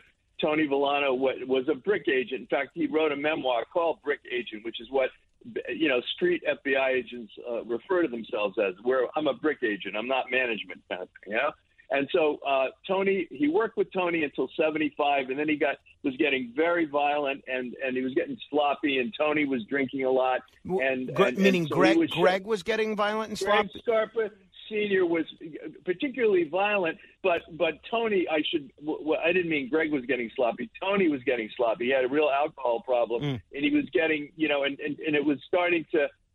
Some of what was going on with Greg was the truth of what was going on was getting to the brass in Washington. Virtually every 2 months, there would be an FBI memo that would say this reformant is nonviolent and reliable and trustworthy. They kept putting those admonitions into Washington, D.C., while these guys are wreaking havoc on the street. Please, they pay very close attention to the podcast numbers around here. If you haven't done so already, subscribe to the Racket Report. They pay very close attention to the number of downloads. We need everybody downloading it. WABCRadio.com, podcasts, and the Racket Report. Or you could just search the Racket Report on any podcast app. Your influence counts, so use it.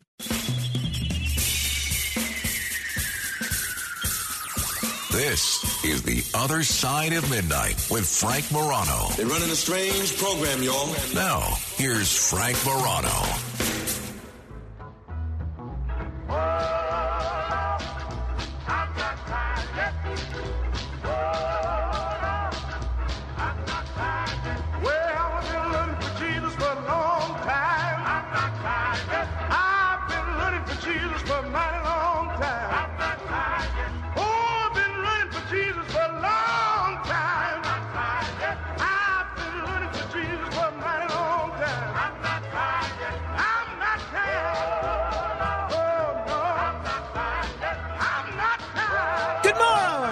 This is The Other Side of Midnight. I'm Frank Morano. There were a bunch of international stories that I wanted to comment on. And, normally when there are a bunch of stories, we'll either throw them into the wheel of topics to potentially be talked about, or I'll try to craft a narrative connecting everything to one another. But I thought what we might do this morning, because I would like to keep things unpredictable, I thought what we might do this morning is sort of do like grocery stores do in terms of food, right? They have the pasta aisle, they have whatever aisle or whatever, and they have the international food aisle. So I have a bunch of international stories that I want to comment on. Why don't we do it in the international topic segment? So a bunch of international stuff that I'm going to get to within the next minute or so. It's funny. We went to the grocery store. My wife and I went to the grocery store on Saturday, I believe. And Saturday or Sunday, I don't remember. And my wife and I have very different methods of shopping. And we went together. We went with Carmine to the grocery store, a little family field trip. And my wife, her method of shopping is she brings a list of the things that we need to purchase, and then she looks for those items. And then she will purchase those items. It's her method. My method is not that. My method, and this is why she does most of the shopping, my method is you don't necessarily bring a list. Maybe you have a list, maybe you don't. But you go through every single aisle in the grocery store to see if there's anything that looks good or that you might want or that you didn't even know that you needed. And then you grab it. Throw it into your grocery cart. That is exactly my method. That's your method as well. Absolutely. It's remarkably effective, and I love it because I will go up and down these aisles, and I'll say, Rachel, did we go down this aisle yet?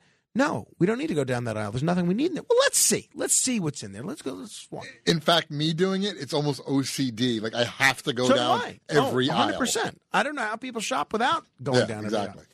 And so I'll end up throwing these things in the grocery store. Well, honey, you're always asking me to open jars.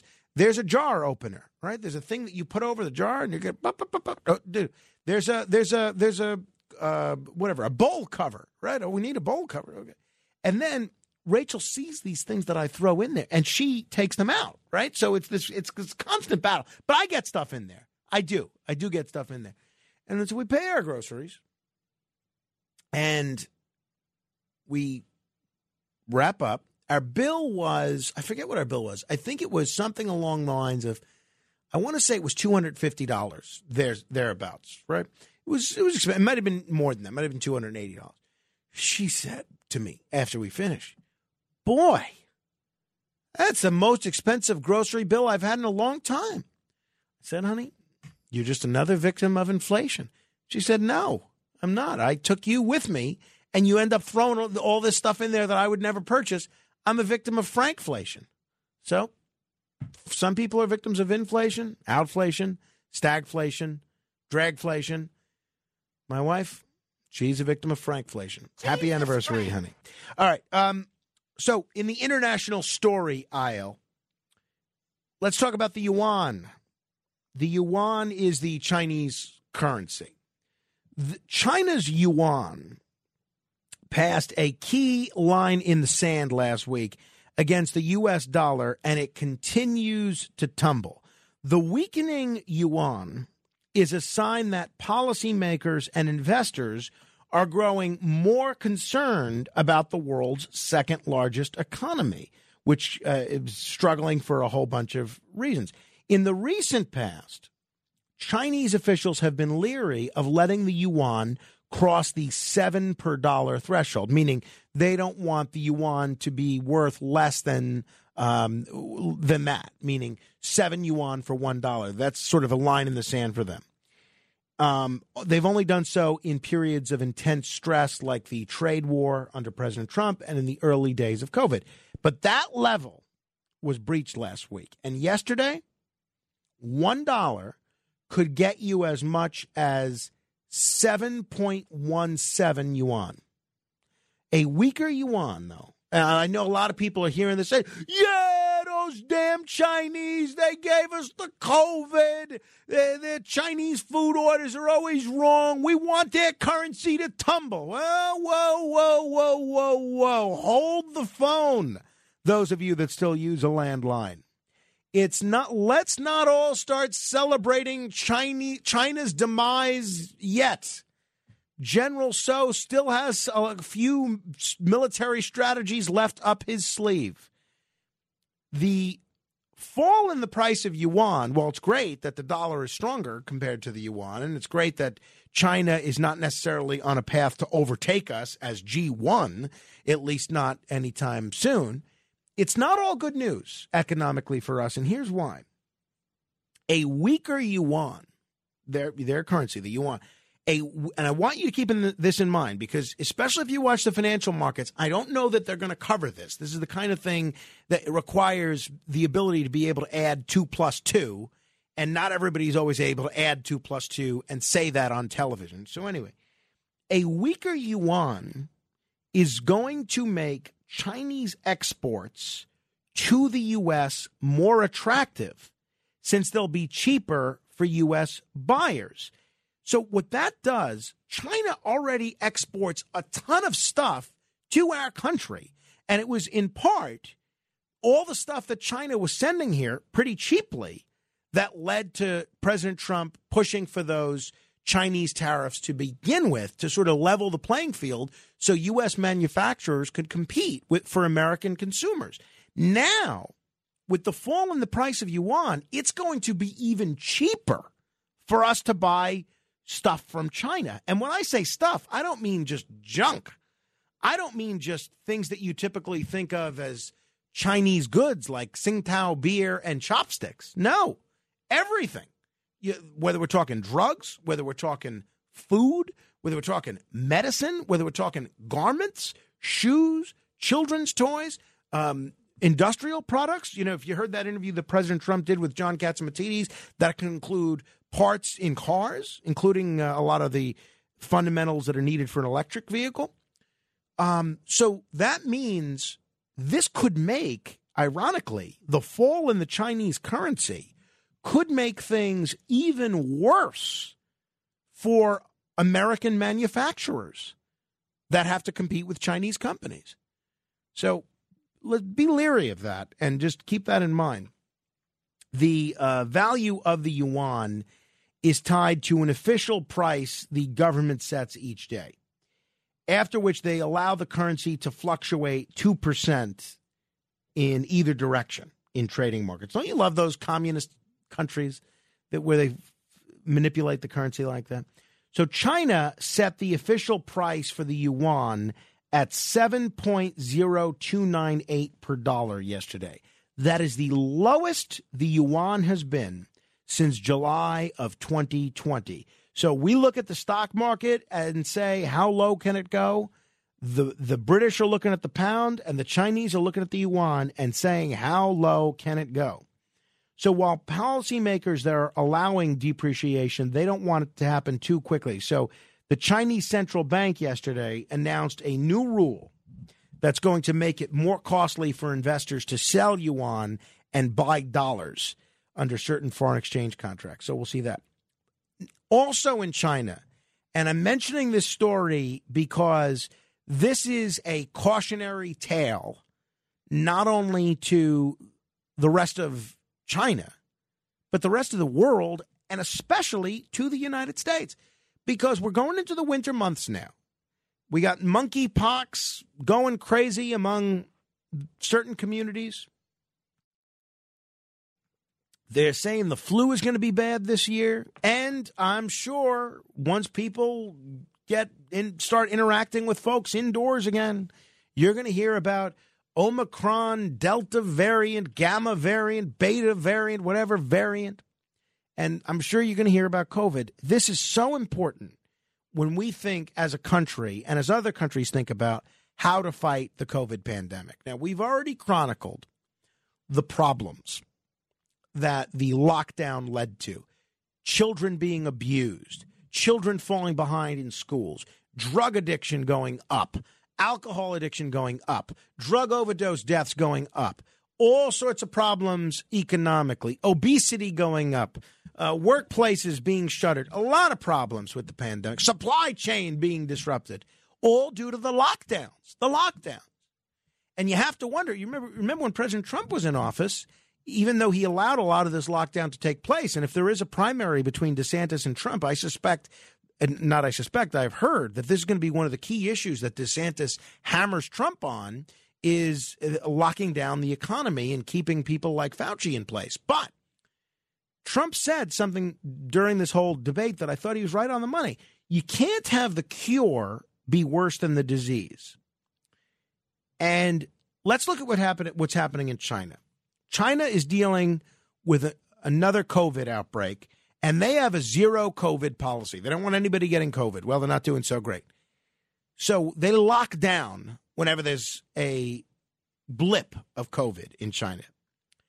And as of now, at least 22 people died not of COVID, but of starvation in a single day in one city in Xinjiang, amidst harsh COVID lockdowns and insufficient government support for those forced to quarantine.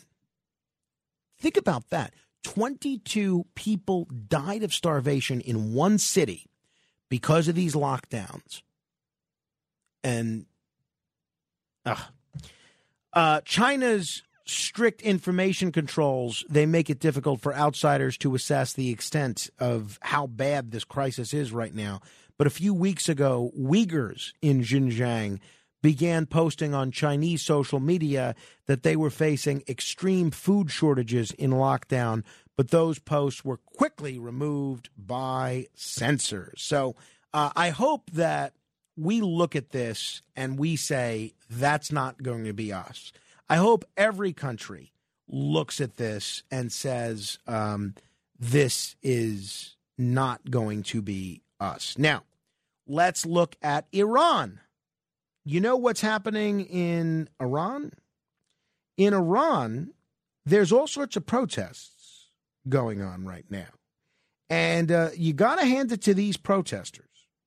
These protesters have been very brave, knowing the regime that is in power in Iran won't think twice about killing you. A deadly situation in Iran has resulted in internet blackouts for its 80 million plus citizens. And now the U.S. government and private companies are scrambling to get Iranians back online. Masha Amini, 22 years old, died in police custody 3 days after she was arrested by Iran's morality police for allegedly not wearing her hijab properly. Authorities claim she died of a heart attack, but her family alleges she was beaten by police. Since then, at least 41 people have died amidst these widespread protests. The Iranian government has restricted internet access and social media platforms, which, by the way, it also did amidst deadly protests over fuel prices 3 years ago. And that means not only can citizens not communicate with one another, or that means they can't even document what's happening. They can't even tell people what's going on. And that's bad news, this lack of information. So you might think, why don't these Iranians just go on Twitter? Why don't they just go on Facebook? Or why don't they just go on the YouTube? Why don't they go on Snapchat? Or why don't they go on, if they're banned from Instagram, why don't they go on Rumble or Trump Social or Truth Social, whatever it's called? Ah, yes, once again, we can thank those good old sanctions. These U.S. sanctions, which are causing poverty wherever they're implemented. They're causing children to starve, and people in general that aren't children, to starve wherever they're implemented. These sanctions, which allow dictators like Kim Jong-un, and insert dictator here, to point the finger at the big bad United States and say it's their fault that you're suffering. These sanctions on Iran have restricted internet services to personal communication, blogging, social networking, messaging apps. It's banned. American companies, including social media companies, they're not able to operate in Iran because of these idiotic sanctions. Now, if we didn't have these sanctions in place, these brave protesters would be able to use American technology and social media from American companies, even companies that I've been critical of on free speech issues, to communicate with one another. Now, could the Iranian government clamp down on some of the social media anyway, the way the Chinese government does? Absolutely. But if these people were able to have WhatsApp on their phone and communicate and text message with one another, think of how great that would be for organizing future protests to stand up to the Iranian government. Think of how great that would be for just to be telling the stories about what's happening. So not only are these not only are these American sanctions hurting citizens in the places where they are, they're making it more difficult for citizens to organize in an uprising against their own government. I will ask the question again that I have asked 1,000 times. What good are these sanctions doing anyone, least of all us? It's helped create a migrant crisis with thousands of migrants coming here every single day because they've led to poverty in Venezuela, and now it's keeping Iranians from organizing. So last week, the U.S. Treasury Department issued an updated license allowing U.S. technologies to expand services and platforms. It's about time, I should say. Elon Musk's SpaceX also activated its Starlink service in Iran, though some are concerned about the thousands of smuggled terminals that it would require. Well, if we didn't have those sanctions, those terminals would be in there. And Signal has asked the public to help set up proxy servers to help Iranians reconnect to its messaging app. By the way, internet watchdog NetBlocks has been monitoring internet access, which you can follow, and that's been interesting to watch. So, again, to me, this is once again a textbook case in why sanctions don't work. Two other international stories that I want to get to, and then I'm going to get to your calls in a moment at 800-848-9222. That's 800-848-9222. These, I both think, are positive stories. We did a whole segment on augmented reality. Do you remember that? Well, augmented reality is it's not quite virtual reality where you put on a headset and you see things that aren't there. Augmented reality is you're walking down the street and you see something else. You were looking through your phone, or if you have goggles, if you're lucky enough to have goggles, you see what's going on. They'll put a friend of mine has a restaurant, and he bought a NFT of Captain America. So every time he looks in his phone at his restaurant, Captain America is standing there. It's kind of cool, but that's an example of augmented reality. Well, Visitors to Mexico City can now experience the Aztec monuments as they once stood thanks to augmented reality. So you can walk through Mexico. You can walk through Mexico City and see these Aztec monuments as they stood when the Aztecs ran Mexico. It's really neat. So this is from a program that uses augmented reality to overlay computer renderings of temples and markets over the city center for those walking around. How neat is this? I really want to go to Mexico City now and take a look at this. Imagine that. You're just walking around Mexico City, you whip out your phone, and you're looking through your phone, and you see, oh, that's where an Aztec temple stood, and that's what it looked like. I think that's really neat. And finally, on the international aisle front, more countries are considering ditching the monarchy. That's right. We've told you about some of the countries that are moving in that direction. Well, now we are seeing country after country think about doing away with the monarchy, in meaning the British monarchy. There's a whole bunch of countries that were still that were recognizing Queen Elizabeth as their head of state. They collectively call themselves the Commonwealth. Most of them are former British colonies. There are 56 former British colonies in the Commonwealth that still recognize the British crown.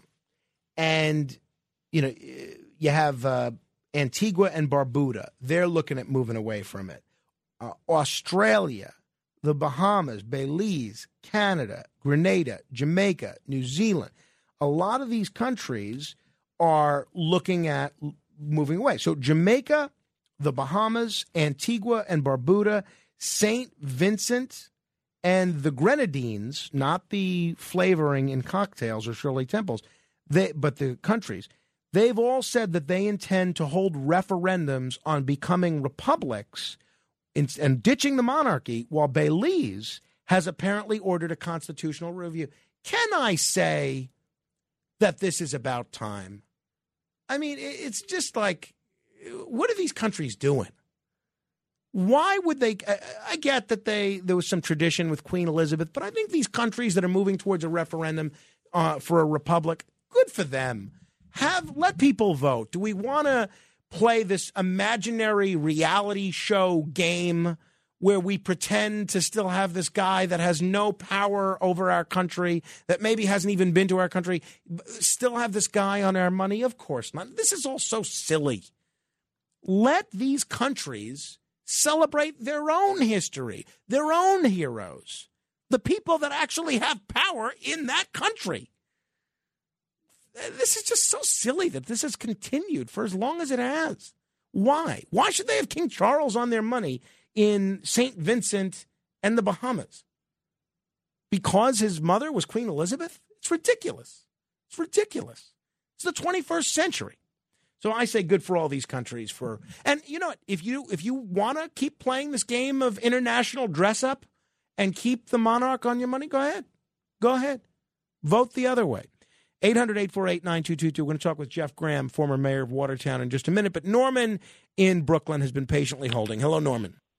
Hi, Frank. Actually, I wanted to talk to you about Roger Stone, but when you were talking about getting rid of the monarchy, I was thinking, wouldn't it be wonderful if England gets rid of the monarchy? They can go back to the last time they had a republic under Cromwell. It didn't work out great.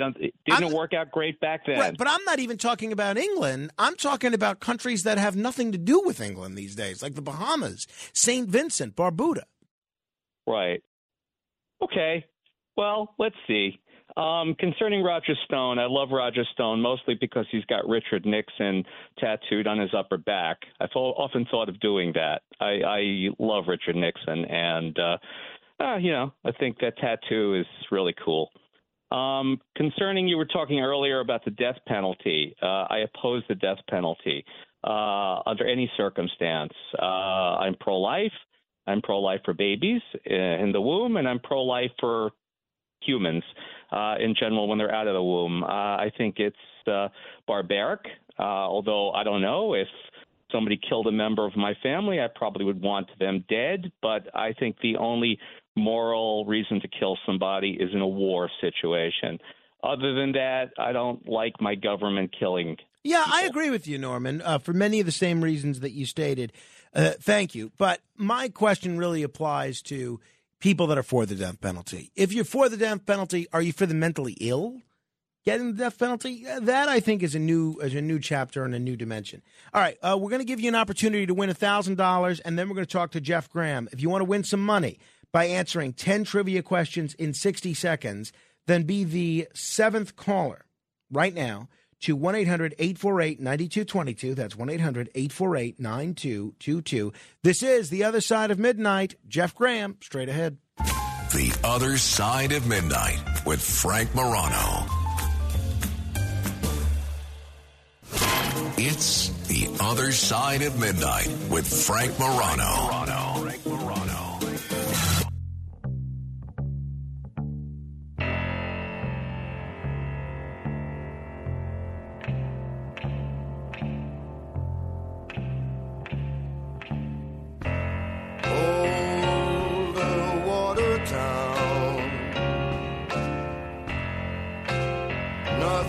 Much happening down on Main, except a little rain.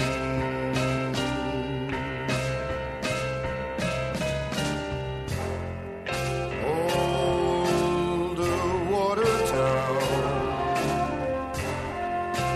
everyone knows. The great Frank Sinatra singing Watertown. You know, this was, I think, Sinatra's only concept album. I love this album. This is one of my favorite, maybe my second favorite Sinatra album. And I love that Sinatra was willing to take a risk. And I really just give so much credit to people, especially entertainers, but all people, that are willing to step outside of their comfort zone and try to do something different. And I thought that took a lot of gumption, a lot of onions on Sinatra's part to do this album. We're going to go live to Watertown in just a second and talk to the former mayor of Watertown, Jeff Graham. But first, we're going to try and give somebody an opportunity to win some money with... The Other Side of Midnight presents... It's the $1,000 Minute. Answer 10 questions correctly in 1 minute, and you could win $1,000. Here's your host, Frank Morano. Let us say hello to Edward in North Jersey. Hello, Edward.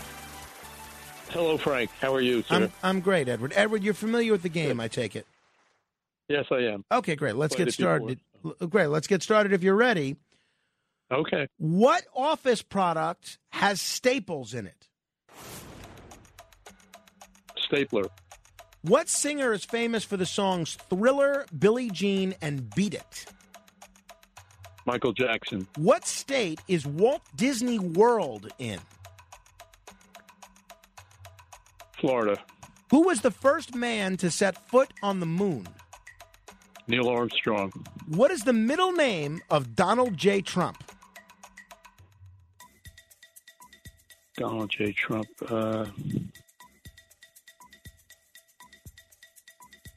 John. What St. Louis Cardinal slugger recently hit his 700th home run? 700.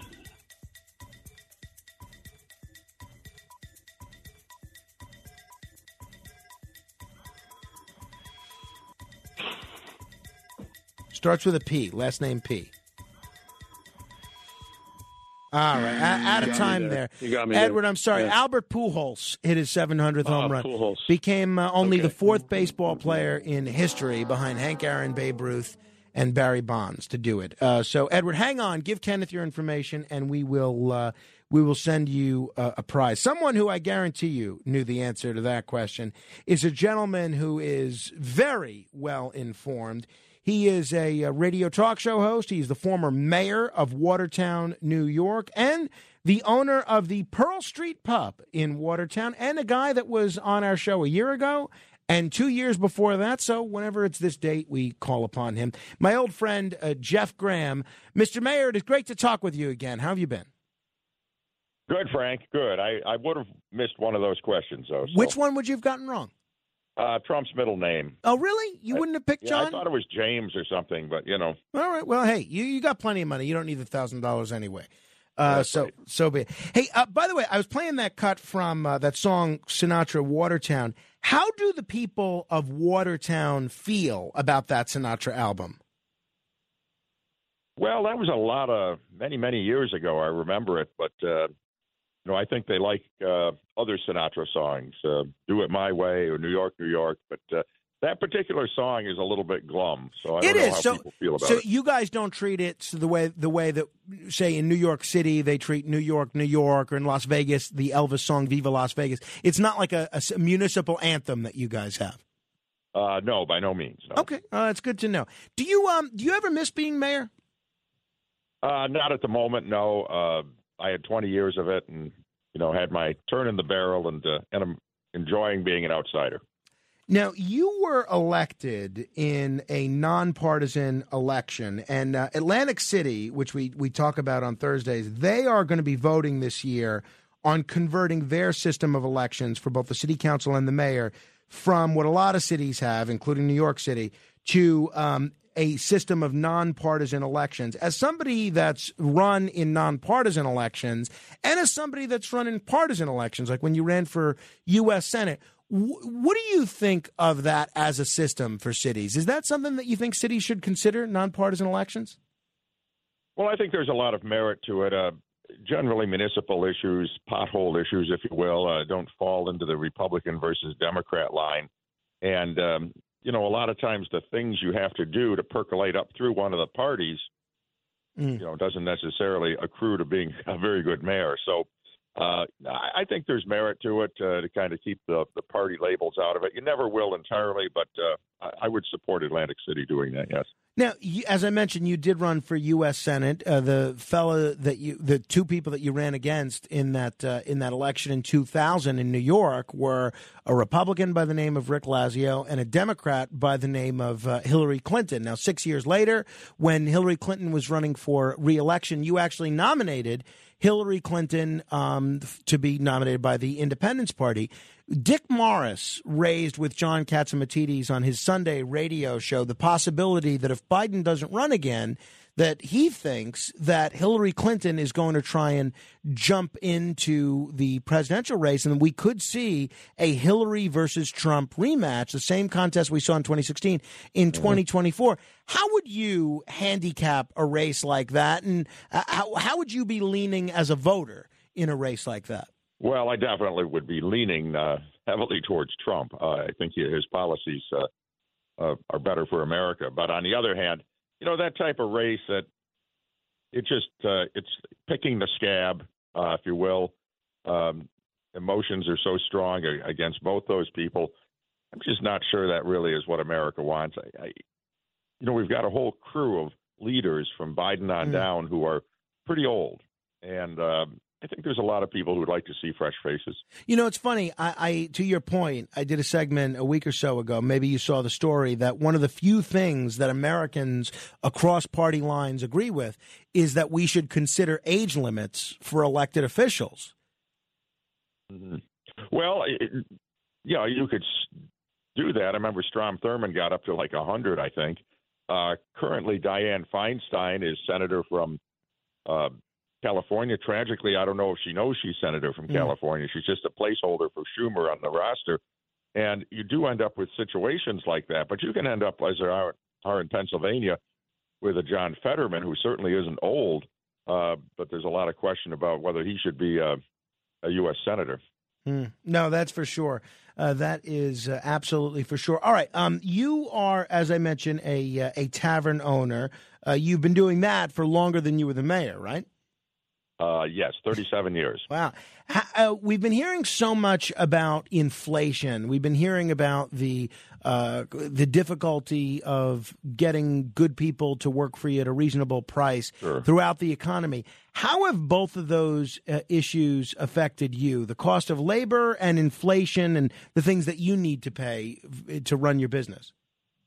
Well, inflation, as in cost of product, beer, liquor, so on. They just keep raising it, and they don't mind doing it. As far as labor, it's got to be an interesting situation. The cost of it is. Remember, 4 or 5 years ago, they had that fight for $15 to get $15 an hour. That's yesterday's news now. I mean, they're opening a new Chick-fil-A up here and next month, and I think they're hiring people at $18 to $20 an hour. And some places pay even more. So wage rates have gone way up, and the other problem you have is that now there's a lot of good workers out there, and I'm fortunate to have some, but there seems to be an ethic now that you don't have to work. We were brought up to believe that at a certain age you just went out and got a job, but that's not the case anymore. And there's an awful lot of people, and I think it was sort of amplified by COVID, who just don't want to go to work. And they think they can work from home, or they got used to getting the free checks and so on. And I think that's contributing to some of the frustrations. We've got local restaurants up here that are closed Sunday, Monday, and Tuesday because they claim they can't get enough labor. Now, maybe they're not trying hard enough. I don't know. But what you have to pay for labor now is up substantially from what it was. And that's, just one more challenge. Yeah. So how do you deal with that? Do you end up just passing those costs on to the consumer? Do you work harder to recruit people to work for you? How do you as a business owner deal with that? Well, I think you have to work hard to recruit the right people so that you can operate lean and mean, if you will, with people who can get the job done and are dependable. So I think that's a task for management. You work a little harder yourself. Some of it you can pass along in prices, but people who go to a neighborhood tavern are pretty price conscious. Let me put it that way. Oh no, I can imagine. Can't price 25 cents on a bottle of beer or something. It gets talked about a lot. So that's not all that easy to do as it is in chain restaurants or chain stores where nobody even pays much attention to what the dollar amount is. So you just have to work harder and try to hire the right people who can help your business and most of all not hurt it. I am, as I think the audience knows, and if people are just tuning in, we're talking with Jeff Graham. He's the former mayor of Watertown, New York, and he is the proud owner of the Pearl Street Pub in Watertown. If you're ever in Watertown, be sure to go and check it out. But I am a Seinfeld fan, as a lot of the audience knows. And a few years ago, I read a book, I think it was self-published, by Michael Costanza, who was a friend of Jerry Seinfeld and who may be, and he claims to be, the basis for the character of George Costanza. And in that book, Michael describes a trip that he and Jerry made up to Watertown in the 1970s to visit your pub and go on your radio show. I'm wondering, what do you remember, if anything, about a young Jerry Seinfeld coming up to see you and having him on the radio back in the 70s? Well, my recollection of it, I wasn't doing radio at the time and actually wasn't in the pub business at the time. He did come up. A friend of mine, we worked at the public television station together, a friend named Jesse Mitchnick. He was from New York City, and he was working as a technician, and he knew Seinfeld from the club scene down there. This is back before he was really famous.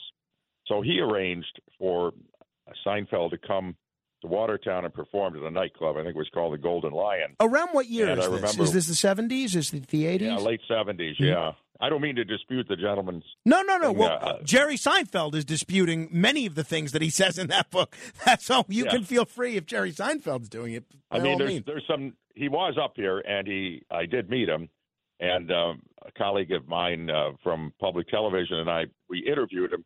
One of the great regrets of my life is we didn't set the film aside somewhere. He was very funny, but I mean, at the time, he just seemed, well, this guy's entertaining, and then all of a sudden, a couple of years later, he's the biggest thing in the world. So, and he was very, very cordial person. And did a good job up there. I think people were entertained. So, it was quite an honor to have met him at the time. You always look back in life, Frank, at, famous people I may have bumped into along the way, and he certainly is high on that list. So it was not as if you encountered Jerry Seinfeld and you were struck by this incredible charisma and you said, this guy's going to be the biggest star in the world one day. Well, I'm not sure you can anticipate that. You meet someone who's early in their career, and yes, they are charming and have charisma and they're funny, but, who thinks all of a sudden they're going to be that big? So, no, I mean, it was entertaining and had a good time meeting him and everything, but obviously it was a bit of a surprise a couple of years later when he was so big. Oh, sure. I can absolutely imagine. One of the other things that I mentioned before, that you ran as the Independence Party nominee for U.S. Senate against Hillary Clinton back in 2000. You were a leader in the Independence Party for some time. There's some talk of a revitalized third party movement as we go into 2024. You have Andrew Yang and Christy Todd Whitman trying to spearhead something called the Forward Party. You have a group called No Labels that's currently petitioning, and they say they're going to run a candidate that if the candidates nominated by the Republicans and Democrats are too far to the right and left, respectively, they're going to offer a third-party alternative. You have the crypto billionaire Brock Pierce, who's indicated he plans to move forward with a third-party run. I'm curious, as somebody that spent so much time, not only as an elected official, but as a leader in the third-party movement, where do you see the third-party movement going in this country? I think it's going to be a pretty rough road. I mean, generally these third-party efforts revolve around a personality like a Perot, George Wallace, et cetera. I just, you look at what happened during the pandemic when Cuomo changed all the rules to make it even harder for third parties to get ballot access. And now we've got the first time since 1946, there's only two candidates for governor on the New York ballot, Hochul and Zeldin. There are no minor party candidates, even if you want to cast a protest vote. I think, you remember when Al Lewis. Oh, sure, Grandpa, 1998. And, our friend, the Manhattan Madam, and some other people were running at least as protest candidates. But that's not an option this year in New York, and we just got the two of them. Yeah, no, that's a real shame. So let's talk about that race. The conventional wisdom has Governor Hochul with in the catbird seat in that race. Congressman Zeldin, he's pushing for more debates. Governor Hochul's agreed to one debate. Congressman Zeldin says that's unacceptable. Congressman Zeldin's trying to make an issue of crime. He's trying to make an issue of congestion pricing, and he's trying to make an issue of cost of living. Do you see that race being competitive? Do you think there's a chance that Lee Zeldin might pull that one out?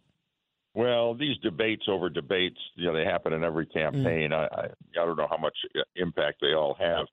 I think the crime issue cuts in Zeldin's favor. You get video like that lady in the subway station this week who got the stuffing beat out of her. I mean, that's pretty powerful stuff. But on the other hand, Hochul has, major public employee unions, certainly the traditional baseline Democratic vote. She's pandered heavily to the New York City legislative delegation, Carl Hastie and Andrea Stewart Cousins and all of that, so that she has that vote. And I don't know what she gets out of the Buffalo area, being a Buffalo area native. She did. She got them the bills in that Buffalo boondoggle over there, right? Well, exactly. And, I don't agree with it. I think there's a lot of things wrong with it, not just the money, not just her husband's involvement with it. And the fact that they're building a stadium right across the street from the existing one doesn't seem to be moving the ball as far as urban development. But nonetheless, she's doing it. And, I've heard Bills fans say, oh, she got us a new stadium. Right. Well, right. There's got to be more to it than that. Jeff, do people obviously the people in your county and your city, they vote a lot differently than the people in the five boroughs of New York City. But the population in New York City is so large that essentially, I hate to say this, but numerically, it doesn't matter how the people in Western New York or upstate vote. How frustrating is that to the residents in your area that no matter, even if everybody in your community votes for one candidate, if New York City goes in the opposite direction, you really have very little control over your own destiny, at least on a statewide level. Is that frustrating to the folks in your area? Well, I think it is. You often hear the comments that, New York City, runs the state and so on. Obviously, if Hochul walks out of the Bronx with a 250,000 vote margin, it's hard to make that up in small upstate counties. Mm-hmm. You can easily win, let's see, the 62 counties. You could win 55, 56 of them as a Republican and still lose the race simply because Kings County, Bronx, Manhattan, and so on are so heavily Democratic. The only one down there that's Republican, I guess, is your native Staten Island. Right, and Staten Island's hardly deep red. I mean, it's a bipartisan county. Sometimes Democrats win, sometimes Republicans win. Well, that's true up here, too. I mean, we have Democratic members of Congress in upstate districts. Obviously, the upstate cities, Syracuse, Rochester, Buffalo, Albany, tend to run Democratic. So, the margins are not absolute up here, and there's a lot of people who vote Democratic upstate. It's not a 85 to 15 type margin like you get in some of these assembly districts in the Bronx or so on. There's still reasonably competitive races. So, people are frustrated by it. You look at the state assembly where there's only 45 or 6 Republicans out of 150. There's less than a third of the state senators are Republican. I think people have kind of come to the conclusion that we got a problem there. Yeah, well, it's going to be interesting. I don't know if Hochul can be beat. I would say I'd subscribe to conventional wisdom. I mean, Zeldin's got to do something to break through. It has not been an inspiring effort so far. All right. Well, now, Jeff, we're now airing in Baltimore as well. It looks like after the Orioles game yesterday that they're going to have a tough road to making the playoffs. I think they're pretty close to being mathematically eliminated from making the playoffs. Is there anything that you do as a bar owner to console the fans of a team that are mathematically eliminated? If an Orioles fan comes in the day after they're mathematically eliminated, do you offer them, a cry in your beer special or something along those lines? Well, you try to respect people's wishes. I mean, obviously, we don't get many Oriole fans. I Sure. mean, I think the Yankees play the Orioles this weekend. That's right. So we're all still praying for Judge. But the Yankees, of course, won the division title and all that. But Baltimore had a good year. I mean, you look at how the year started for them. I think they got up above 500, played a lot of good ball, and have a lot to be proud of. So I wouldn't hang their heads too much in Baltimore. All right. Jeff, it's always great to talk with you. Next time you're downstate, please do let me know. All right, I will. Thank you, Frank, and have a good day. Thank you. Jeff Graham joining us for our anniversary program. He was with us 2 years ago when we started the show, with us still. 800-848-9222. That's 800-848-9222. This is The Other Side of Midnight. We'll do 15 seconds of fame in just a moment. If you want to be heard for 15 seconds, now's the time to call. 800-848-9222. That's 800-848-9222. Straight ahead. The Other Side of Midnight. It's The Other Side of Midnight with Frank Morano.